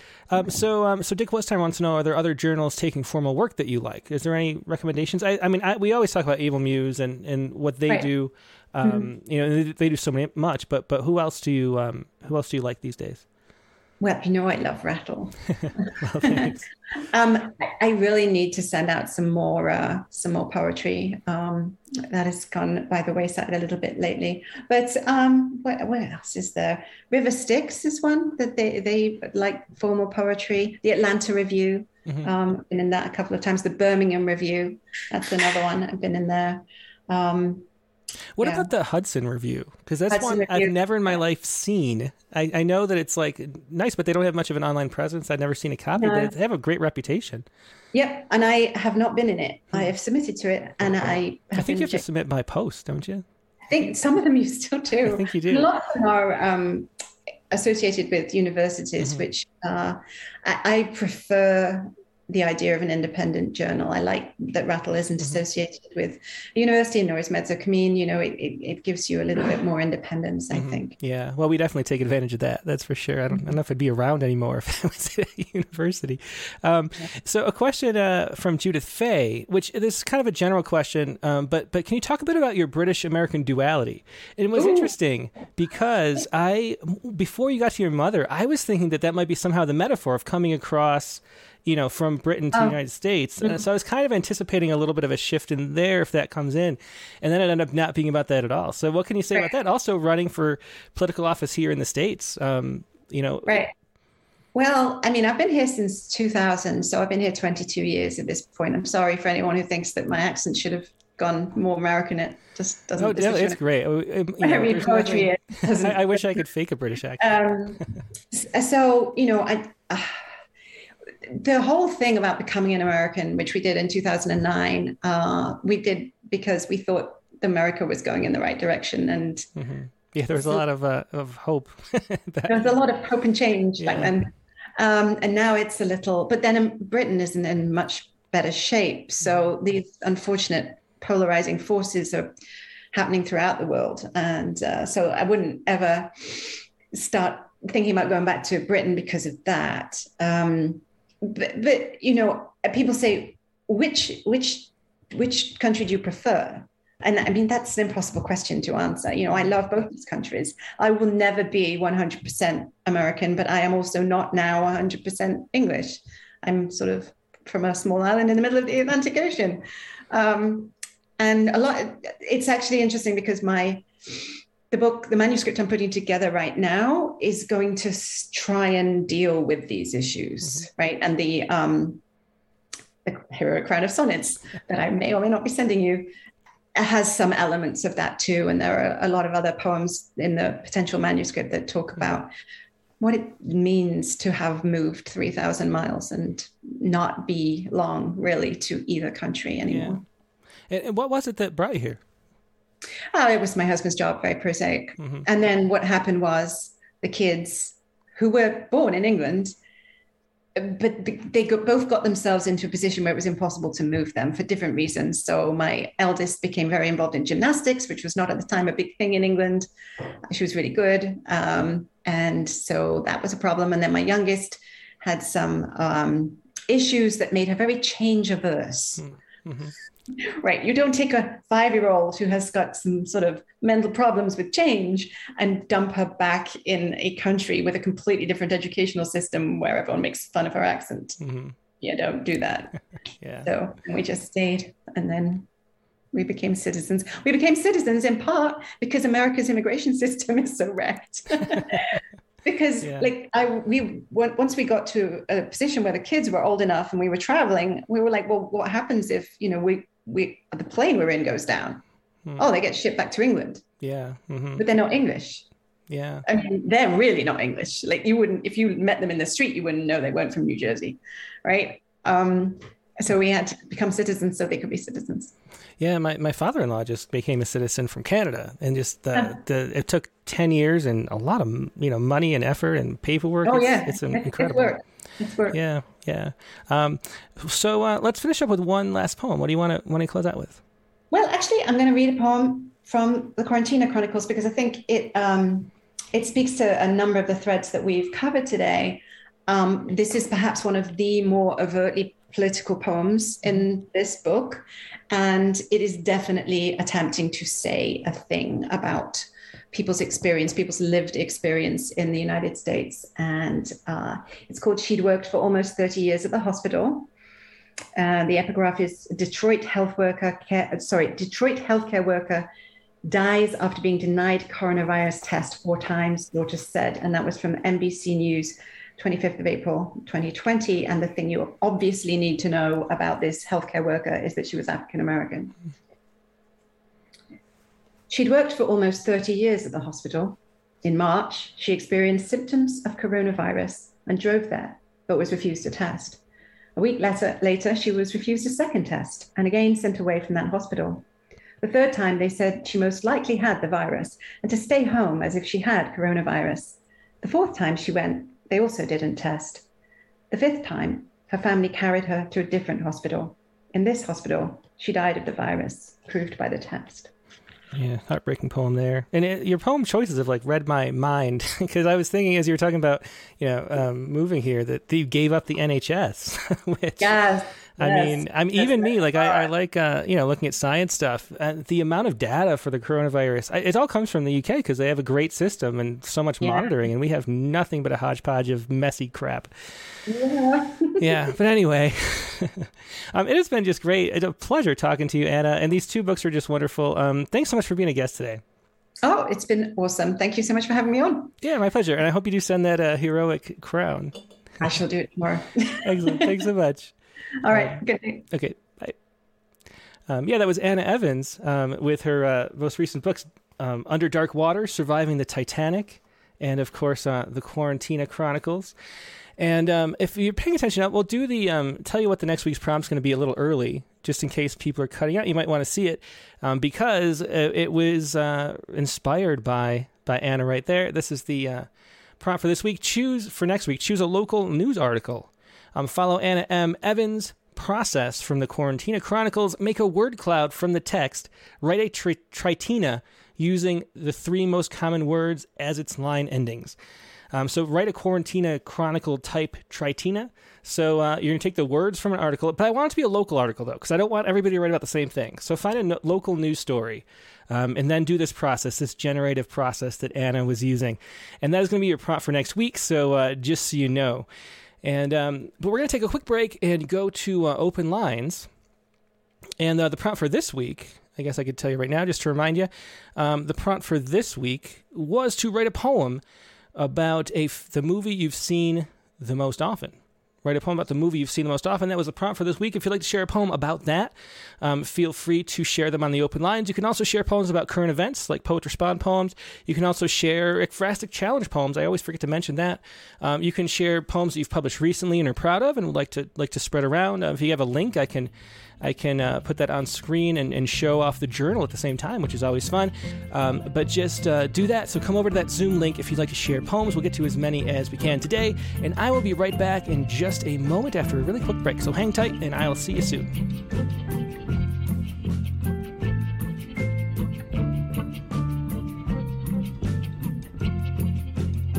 And we're back. Thanks for your patience. As I mentioned, the prompt was to write a poem about the movie you've seen most often. And this was our poem. This was my prompt. It's a sonnet too. And it's kind of self-explanatory, so I won't say anything. But this is just my poem, Lost in Translation. It is called Lost in Translation. Most nights those months, we'd watch a DVD despite your being 1,000 miles away. It didn't matter what the movie was, if we could synchronize our press of play. Drowsily, you'd count us down from 3 as if our love could violate the laws of time and space. The distance by decree dissolved, our fingers touching anyway. Through the phone, we'd hear our breath, that's all. So what if we were out of things to say? Somewhere around the second act, you'd fall asleep. But with that spinning disc, I'd stay. We hardly ever watch it now because it doesn't matter what the movie was. That is Lost in Translation, a sonnet. And yeah, that's me and Megan from our long-distance relationship. I think we have watched it a couple times since then, but not very often. So that is my prompt poem for the week. Let's see what everybody else has. Let's go to Dick Westheimer first, because I've been going to him later lately. Hey, Dick, how you doing? I'm doing great. I just loved your poem. Thanks so much. That was really sweet. I decided not to do one because mine was 2001: A Space Odyssey, which every time I saw, I was, let's just say, under the influence of some sort of not performance non-enhancing drugs. That's funny. Yeah, we just watched it with the kids actually, and we had a big disagreement about whether or not they could handle it because it was kind of slow but fascinating. And I think they pretended to like it. I think it was that's interesting. I showed it to my kids, and they didn't make it through. And this was 20 years ago. You know, I rented what were the VHS? Mm-hmm. I remember those things. Yeah. It's been a long time. I was walking around a garage sale and saw a whole row of VHS, and I was like, "Wow, that's old." So what do you want to share, Dick? I sent you a little tiny 12-line poem called "Upon Gazing at the First Image Sent Back from the Beginning of Time." Yeah, I have it right here from another web. I loved all the poems I got from this and Poets Respond this week from the web's Deep Field image. Yeah, so this is from the web's first Deep Field. It actually has a name if you look it up online. Oh, really? Interesting. Yes, as web's first Deep Field. So there it is. So upon gazing at the first image sent back from the beginning of time, they unzipped the sky and galaxies fell out, scattered over the cosmos like so many loosened leaves. I am not supposed to see such things, the inside of the heavens turned out, to know of these Delphic secrets made of dust. It's a promiscuity to gaze into worlds so far from here, when I've not adequately loved this one called home. Oh, well, great ending. Love that. Thanks for sharing that, Dick. Did you want to read another poem? I think we only... I'll do, since you mentioned the, if we have time, the ekphrastic challenge, since those are out in the open. Do you have access to that? Yeah, I could pull it up if I scroll down, I think. Yeah, here we go. I also could read the Pantoum that I wrote about the, if that would be faster, the Pantoum. No, I have it right here. Go ahead. This is the ekphrastic challenge poem, which we just, passed on, I'm sorry to say, today, because, but Fighting Lake Minocqua. Minocqua, yes. And I will pull from here the bow that I pulled down from the attic to write the poem about. Oh, wow. So I had a lot of fun with this one. Finding Lake Minocqua. 9-year-old me shivers on the shore of Lake Minocqua. I hated that lake. Nothing good happened there. Never caught a fish, and the ice had barely melted by the time camp started.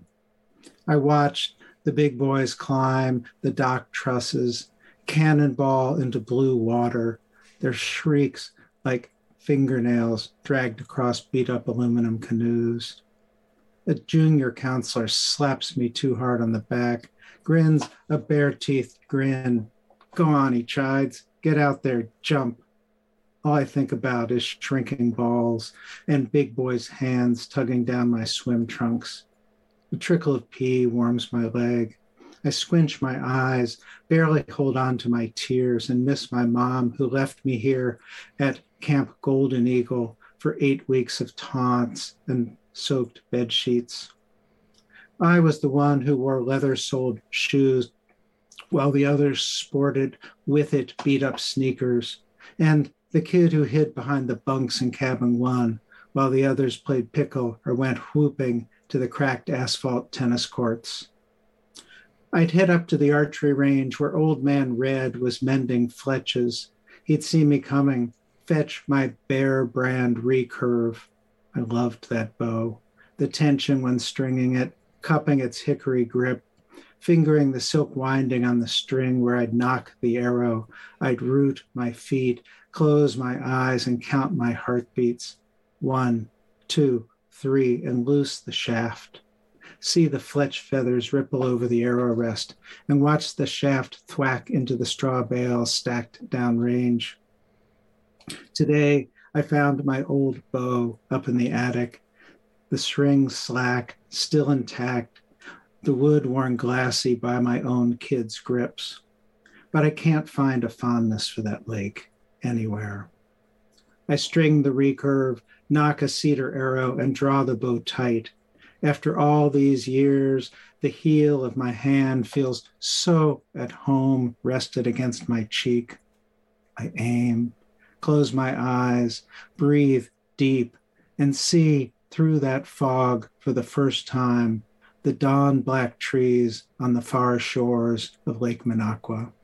Another great ending, and that's these Ekphrastic Challenge. I don't know if I can pull up the image really fast, but it's the cover of the Rattle Young Poets anthology, and that's the kind of sense of it brought up a lot of nostalgia for a lot of people. So it was really cool reading all the poems, and cool to see that bow. Thanks for sharing that, Dick. Thank you. Appreciate you, Tim. Yeah, take care. And yeah, so if anybody has, if you have 2 poems, as long as they're not too long, feel free to do 2. I think we have plenty of time. I can't remember who I was. Let's go to a first-time caller. I can't remember what order I went last week. Let's go to Karen Marker. Hello. Hey, Karen, how you doing? Thank you. I just so love this show, and I love today's presentation with Anna and what you just read. I love that poem that you just read, and I had written a poem on the lake as well, but I don't have it here to read to you. I actually reworked it, and I was so inspired by that image, and I also loved the poetry of the children in that book. Yeah, it was a good one. I think it was the first Young Poets anthology was the best. It was amazing, and this one is right up there. It's the first time I think that's lived up to that first one. There are really great poems in it. Yeah, they are really great, and that picture just really captured it for me. And I grew up in a lake like that. So I was I had not watched over and over one movie I was initially thinking of writing about, and I tried to write about it, Everything, Everywhere, All at Once. Mm-hmm. I only watched it once. And I had tied that in with the birth of my child, my first birth, and pictures of the space station. But instead today, I really want to read a poem that it's called After the Supreme Court Ruling, Medusa Speaks. Mm-hmm. Yeah, I have it right here. And I just want to say these words out loud because it's something that I keep wanting to use poetry as a curse and as power. Yeah, well, perfect. I mean, Anna was talking about exactly that. So perfect time today. Yeah, exactly. Go ahead. I'm looking forward to it. Okay. After the Supreme Court ruling, Medusa speaks. I dare you, look at me, you jurist sitting supreme. After the ruling, look at my beauty cast with snake hair hissing venom. Where you dared tread, forbidden now, spilling menses, moons, mothers, midwives. All of this never yours to take. Look again, how my muse memory and madness makes mockery of your manhood. Fates and furies curse your court rules broken. See what happens. It is your own cold stone stare, the scream you carry, your face frozen forever in horror.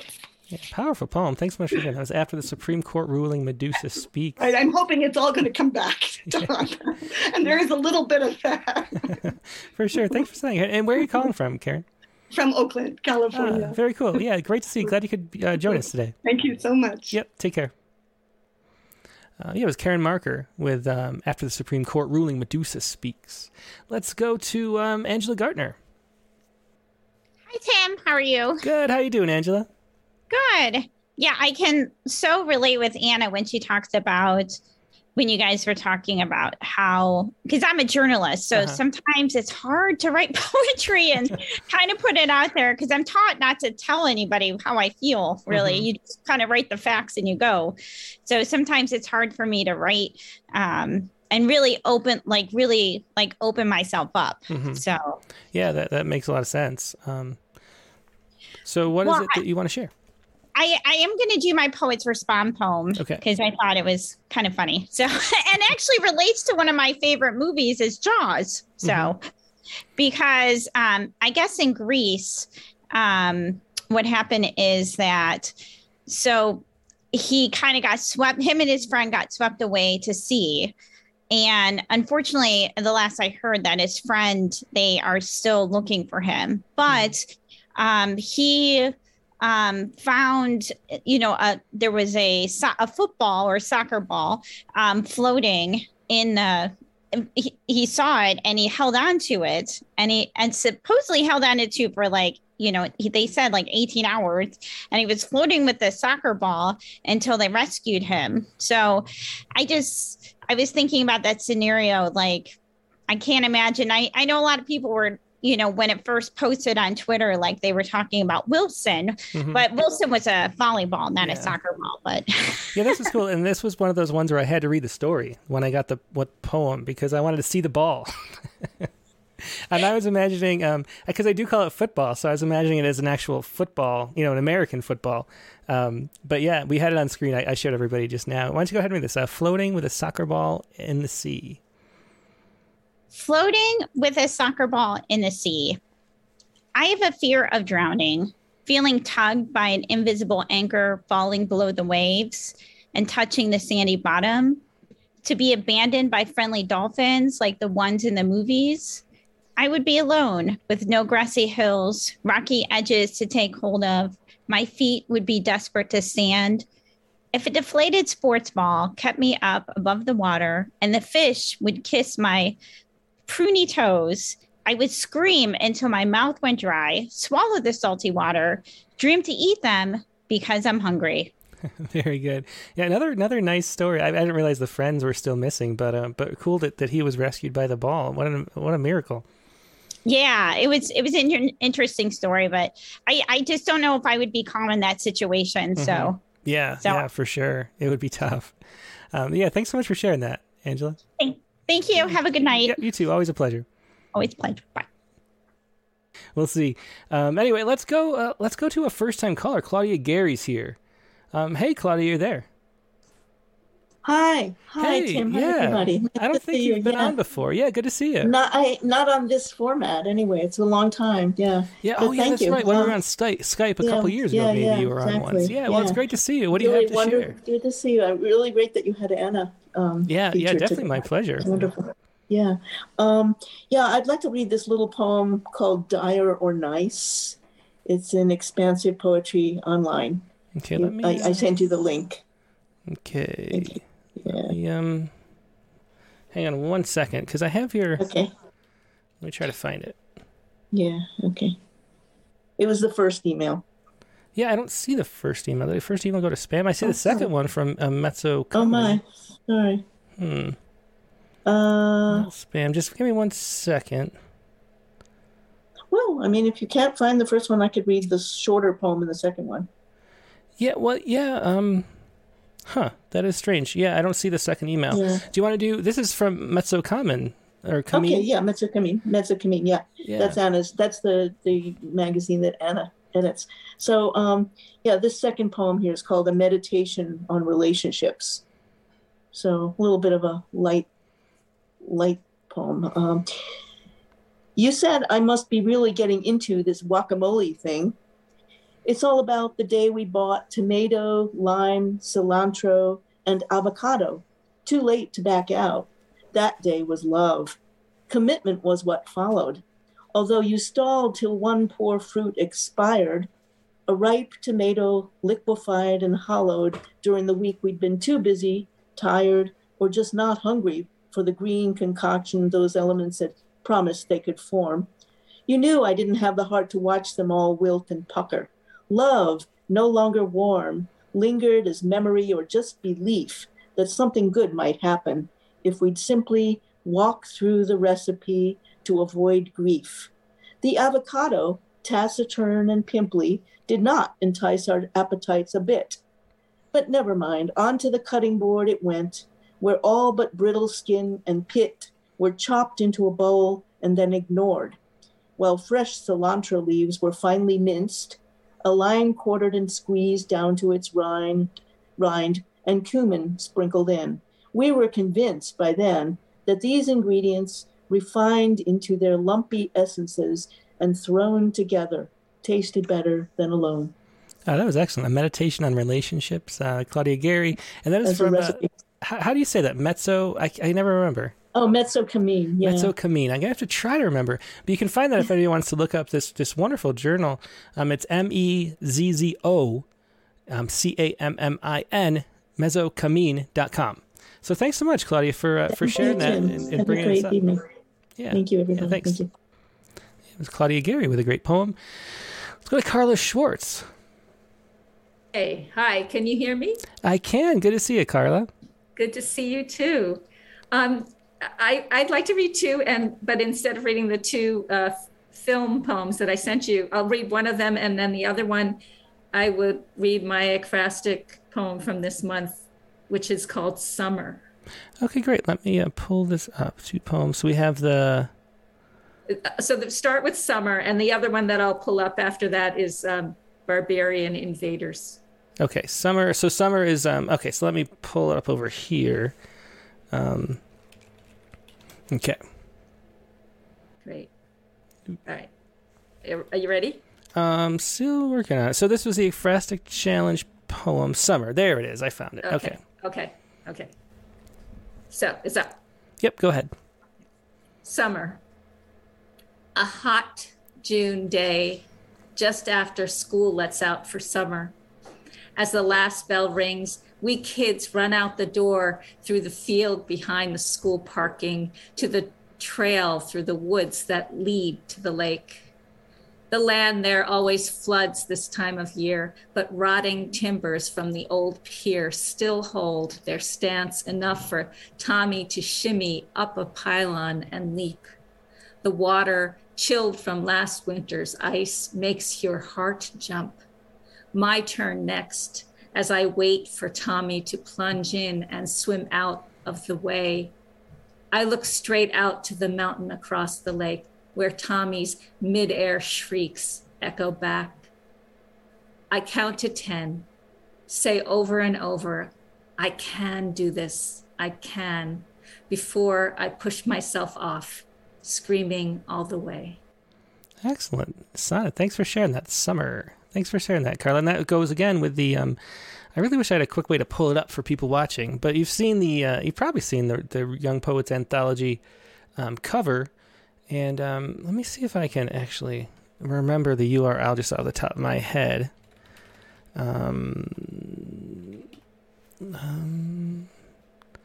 Let's see. Oh, there it is. I can show it. So this was it. This is the image that we're writing after. This wonderful cover by M.A. Murphy from Canada of kids jumping into a lake during the summer.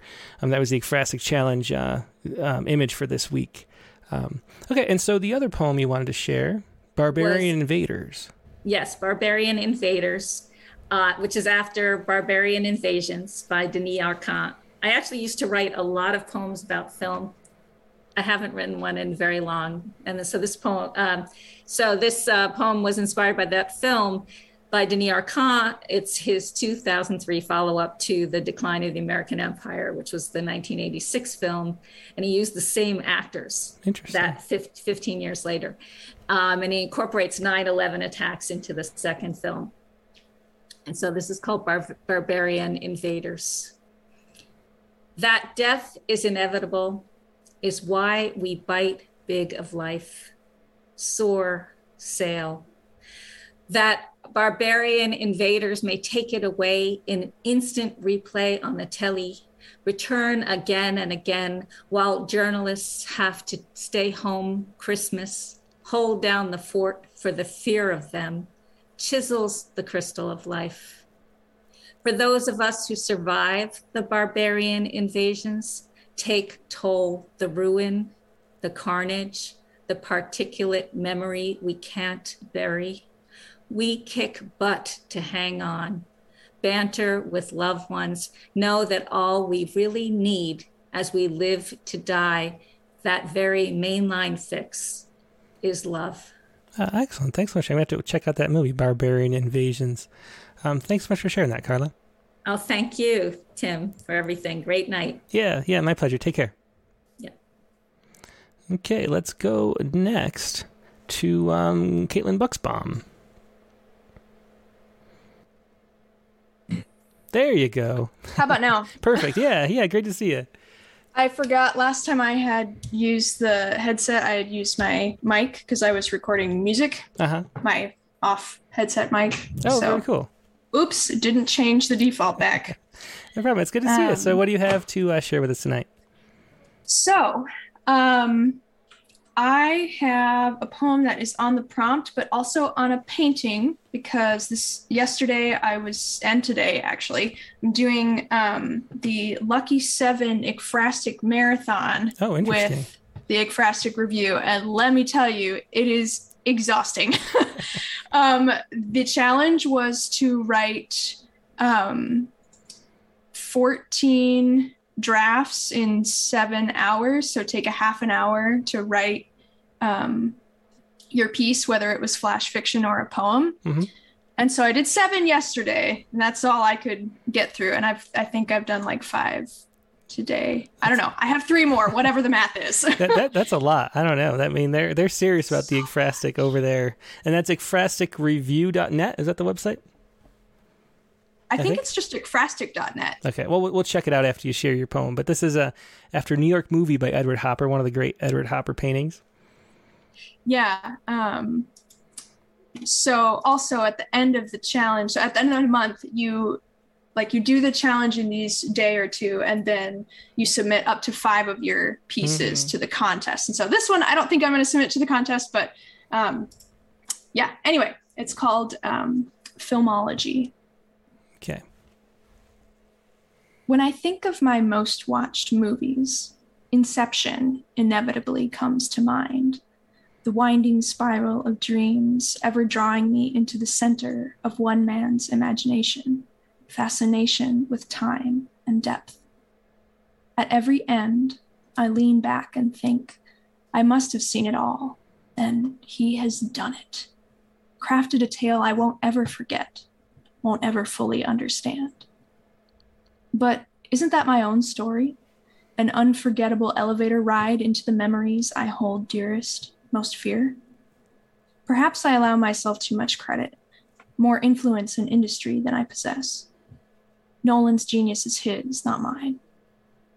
Still, I wonder who would sit in the theater of my life, seats upholstered in Hollywood carpet red, as if the scenes on screen were flush with something so utterly cinematic, you'd pay almost any fee to see.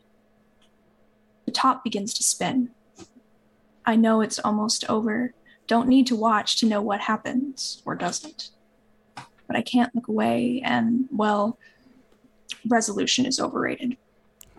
That's great. I love that line. I wonder who would sit in the theater of my life. Cool thought. Thanks for sharing that, Caitlin. And I don't think I've ever seen Inception, so maybe that's a movie suggestion, because it seems like I would like running into people who haven't seen it, and I think I've literally seen it 10 times. Although Megan probably, if she's watching this, is like, we've seen it 4 times. What are you talking about? Because I'm the kind of person that's just, I'm a goldfish, so I don't know. Maybe I have, but I don't have any. I remember the trailer, but I don't remember actually seeing the movie, so I want to watch it now. Because I do remember the trailer looked really cool. So my parents are like that too. They're like, we haven't seen this, and I was like, yes, you have. I was there.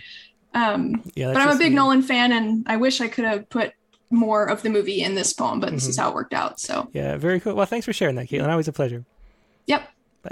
Okay, let's go to Jennifer Elise Wang. Hey, Jennifer, how you doing today?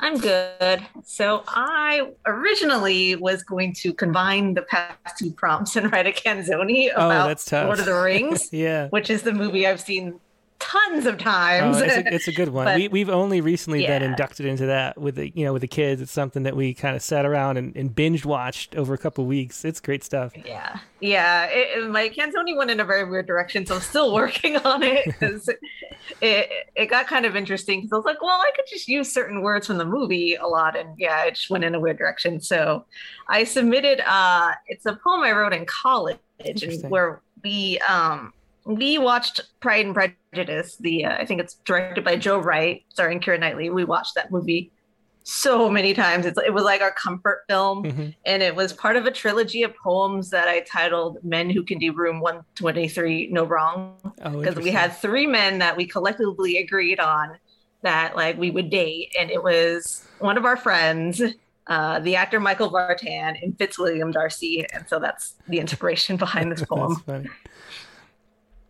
So, to Fitzwilliam Darcy. Dear Mr. Darcy, I must confess I have not stopped thinking about you since you first appeared at the ball, where you caught the eyes of all the other ladies as well.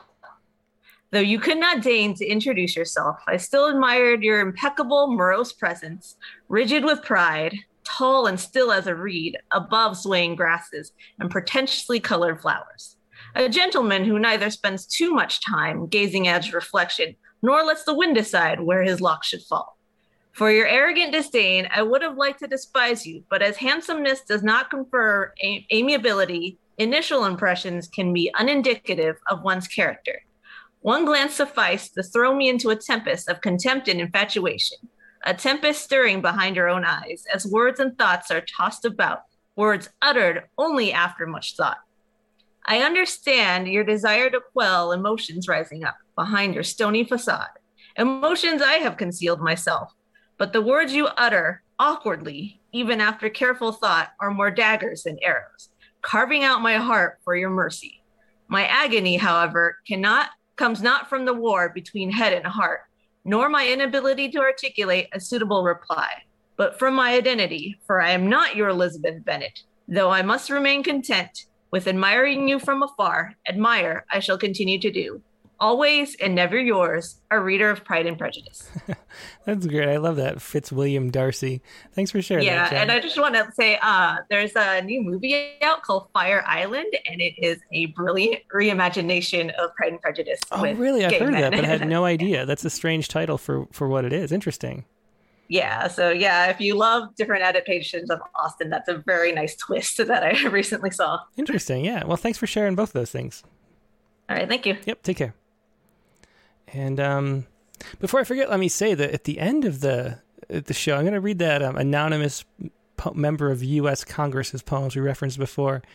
So stick tight, hang tight for that. You get to experience it, and you can speculate who it actually is. It's from 10 years ago. But let's go to Bev Wendell Atherstone next. Hey, Bev, you there? Hey, how are you, Tim? Good. Great to see you. How you doing? Great. Anna was just fabulous. I enjoyed that so much. She was. Yeah, I've been looking forward to. I've been meaning to ask her to be on for a long time, and then I think I just saw a Facebook post from her, and I was like, oh yeah, I'm supposed to ask you on. So it's cool to have Anna on. So what is it you'd like to share? So it's from a prompt in January that you gave us, and that was to ask a question and then answer it in the poem.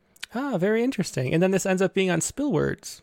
Yeah, it's just been published by Spillwords this last week on Tuesday. Very cool. So I'll put that on screen. This is Spillwords, and the website is spillwords.com. So do check that out. And what is the what's the poem about? If the IMF's nature solution to climate change is the IMF's nature solution to climate change possible? So what is they think that if we increase the whales by about 2 to 3 times, we should be able to save the planet. Oh, interesting. Huh. Yeah. Okay, so that's what it's about. Yeah. Okay, go ahead.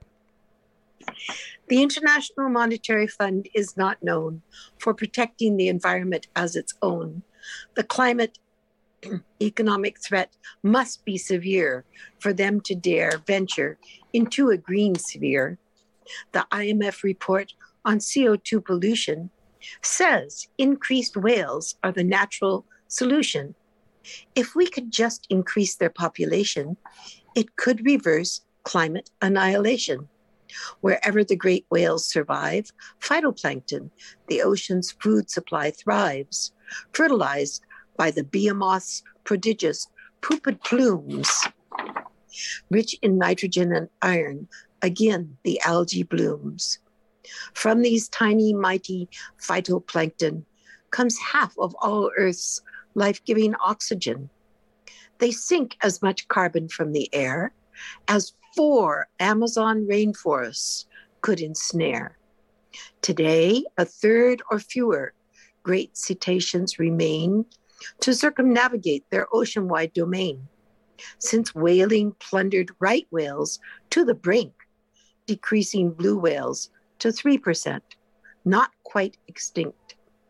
An eco value of $2 million for each Leviathan makes possible whale stocks might see some restoration, but only if mammoth fines for each one lost were set, for poaching, ship strikes, and bycatch in trawling nets. So to answer this existential question, let's encourage the IMF run with its natural suggestion and waste no time in their implementation to reverse the economic harm to our global ecosystem. Very interesting. Thanks for sharing that. Is the IMF's nature solution to climate change possible? Very, very interesting. I'm going to have to look at the math on that. That's an interesting idea. Thanks for sharing that, Bev. Thank you. Yeah, thanks so much. It was Bev Wendell Atherstone. And then once again, that was from spillwords.com. If you'd like to find more, spillwords.com is the website there. And let's go to Brent Stauffer now. Hey, Brent, how you doing? Hey, Jim, how's it going? It's going great. So what do you have for us? Okay, well, I've got a prompt poem. I just want to quickly say how much I've enjoyed the show. It's been really, really a top-notch show. Yeah, it's been a good show today. I've been very happy with it, except for the technological issues I keep having. I've had 2 programs go off on me, but whatever. Well, overall, though, it's been a great success. Great. Yeah, so anyway, I wrote a prompt poem, and it's funny, when I was thinking about it, my favorite movies aren't necessarily the movies that I've seen the most often. Mm-hmm. Interesting, yeah. And I found that interesting. Probably the movie I've seen the most is Star Wars, because it came out when I was 10, and it was in the theaters for over a year. Oh, wow. And I would go and watch it 2 or 3 times in a row. Yeah, I've seen that a bunch too, because it's just one of those things every few years, like, hey, let's watch Star Wars again. Yeah. Yeah. And but I couldn't think of anything interesting to say about Star Wars. And another movie that I've seen a lot that I kind of resisted talking about was Casablanca. But then I remembered a particular time in my early 20s when I watched Casablanca, and so that's what this poem is about. Okay, cool. That one time. Okay. Afternoon daily feature. When you're dying for a cigarette, don't watch Casablanca. Again, for the 100th time, especially after a hot shower. And now, lying on the unmade bed in a very blue bathrobe, like a languid corpse. Rick is smoking, Ilsa is smoking, Victor is smoking, Sam is smoking. The lounging policemen are smoking, the melancholy soldiers are smoking, the whole country is smoking. Your car has died of thirst, your wallet shriveled up from unwavering loneliness, the whiskey bottle in a corner bled dry from the night before. Take it from me, that's a bad time to watch Casablanca. That's great. I love that. I love the repetition of the smoking. Very cool stuff. Yeah, thanks, Tim. I appreciate it. Is it raining? Is it raining where you are? Yes, absolutely is. Yeah, I'm in the garage where I can be alone, and and it's raining like heck. Yeah. Very cool. Yeah, is that the sound of rain? I don't remember what it sounds like. Yeah. Oh, I'm so sorry. Yeah, no problem. But yeah, it's cool to hear. Thanks for and take care, Brett. Okay. Thanks, Tim. Yep. Bye-bye. That was Brett Stauffer with Afternoon Daily Feature. And now Julian Matthews just popped on. Let's ask Julian to unmute. Hey, Julian, how you doing? Hi. Hey, we have an interesting background. I don't see you, but I see a whale swimming through a bedroom. Oh, yeah. There you go. Yeah. Hey, great to see you. So how you doing? I'm good. What do you have you'd like to share? Mythical Mornings. Okay, cool. I will pull it up right here. Anything you want to say about it before you go? So I wrote this in 2021 when they were finally allowing us to go back to see movies at theaters. Mm-hmm. And I just combined all my favorite movies in that and some strange mythology as well. How are things going there now? Is it things sort of back to normal, or is everything still with the new waves and things? Is it coming back? We have 3 members of my family who have COVID. Oh, really? How are they doing? Numbers have shot up to 20. Yeah. Numbers have shot up to over 20,000. Mm-hmm. Death rates are low, though, because, we've had very high vaccinations. So. Yeah. Well, that's good. Good to hear. Yeah. Well, let's hear this. Yeah. Mythical Mornings. Go ahead. So, 2021. Mythical mornings, I awaken and feel the taste of metal on my tongue like the copper coin I swallowed as a child. This was no Holy Communion, and I certainly wasn't in church. He appears like a vampire, a ghost, a creature from midnight mass, his shark teeth gleaming in the dark, his long poles sloshing as the boat approaches. So this is it, my final journey, the last hurrah. My adornment, no adornment in a gilded Viking ship, no tunnel of light, no angels to lift me on high, no brass accompaniment, no choral singers, only isn't that the sounds of Ennio Morricone from the Mission soundtrack in the distance? Charon sticks a dirty curling nail in my mouth and takes his fare. I let him. There is no one else on board. It's a slow day perhaps on Earth, which in a way is good news, I suppose. Or maybe my lot ascended while I descended, leaving me to float alone down the muddy Styx. Or maybe just like gliding down the Mekong once before, we would pick up others along the banks with their goats, chickens, and bottles of honey. And Martin Sheen before the apocalypse. We're going to need a bigger boat, Sharon, I think. I say we as if Sharon and I are together a duo, part of a team like Vincent and Jules in Pulp Fiction, Bonnie and Clyde, Butch and Sundance, buddy assassins, natural-born killers, twin villains in the villanelle. The puns could be verse. I look up at any hint of kinship in Sharon's pale countenance and realize he's no poet, no dancing pallbearer.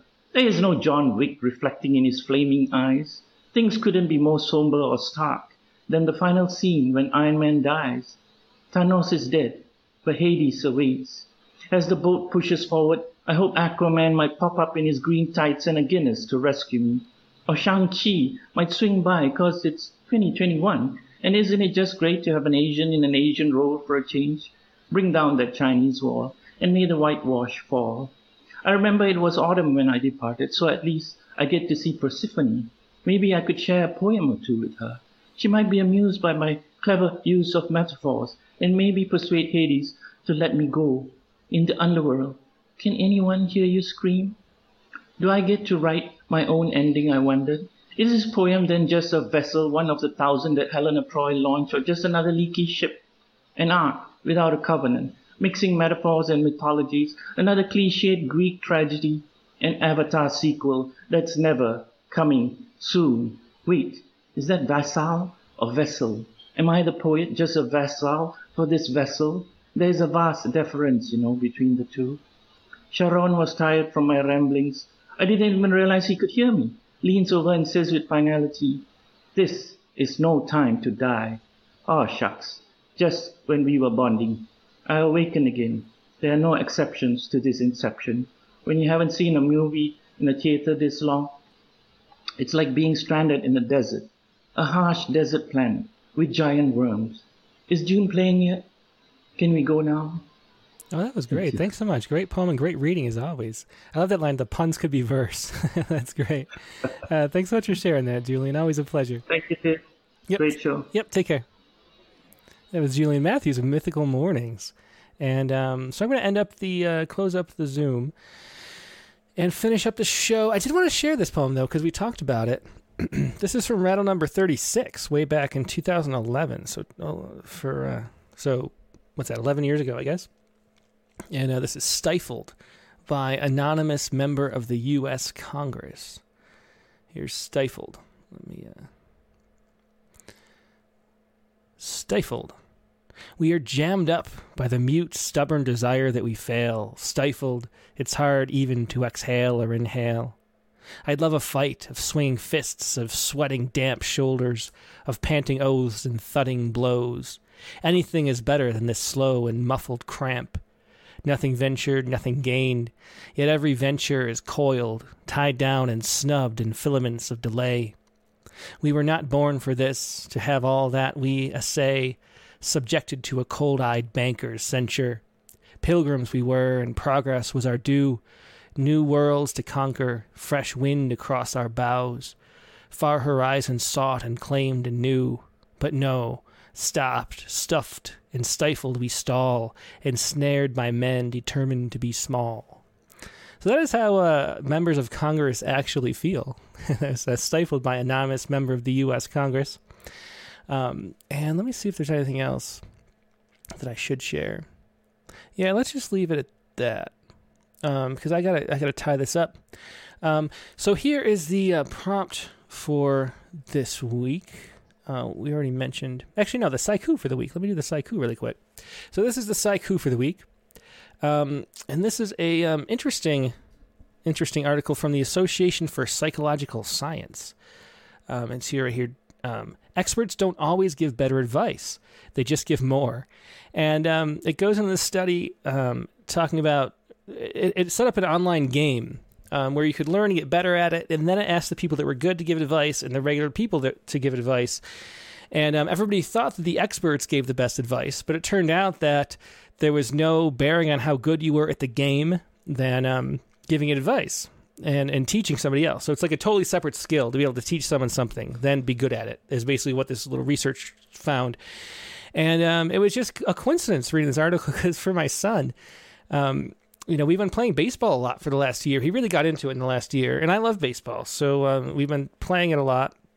And he just had this revelation that you're supposed to catch the ball in the pocket of the glove and not the palm. And in all these years, the whole year of like playing catch with him all the time, I never thought to tell him something that like basic, which is the problem for what this article points out, is that if you're good at something, or you're, and skilled at something, you don't think of things that other people might find helpful. So there's actually no relationship between how skilled you are at a task and how well you teach it. So that's an interesting article applicable to my life this week. And this is the prompt for this, my Saiku, I should say, for this week. Summer moon, catching a fly ball in the pocket. Summer moon, catching a fly ball in the pocket. And that is the Saiku for the week, and that is the show for the week. We already mentioned the next week's prompt. I'll put it on screen one more time. It is to write one of those poems like Anna did from the Quarantina Chronicles. Choose a local, emphasize local. I want to see local stuff because it's just more interesting and more diverse. Choose a local news article and then follow Anna M. Evans' process from the Quarantina Chronicles. So make a word cloud from the text, and you can find, just type in word cloud. You can find a word cloud generator online, which helps a lot.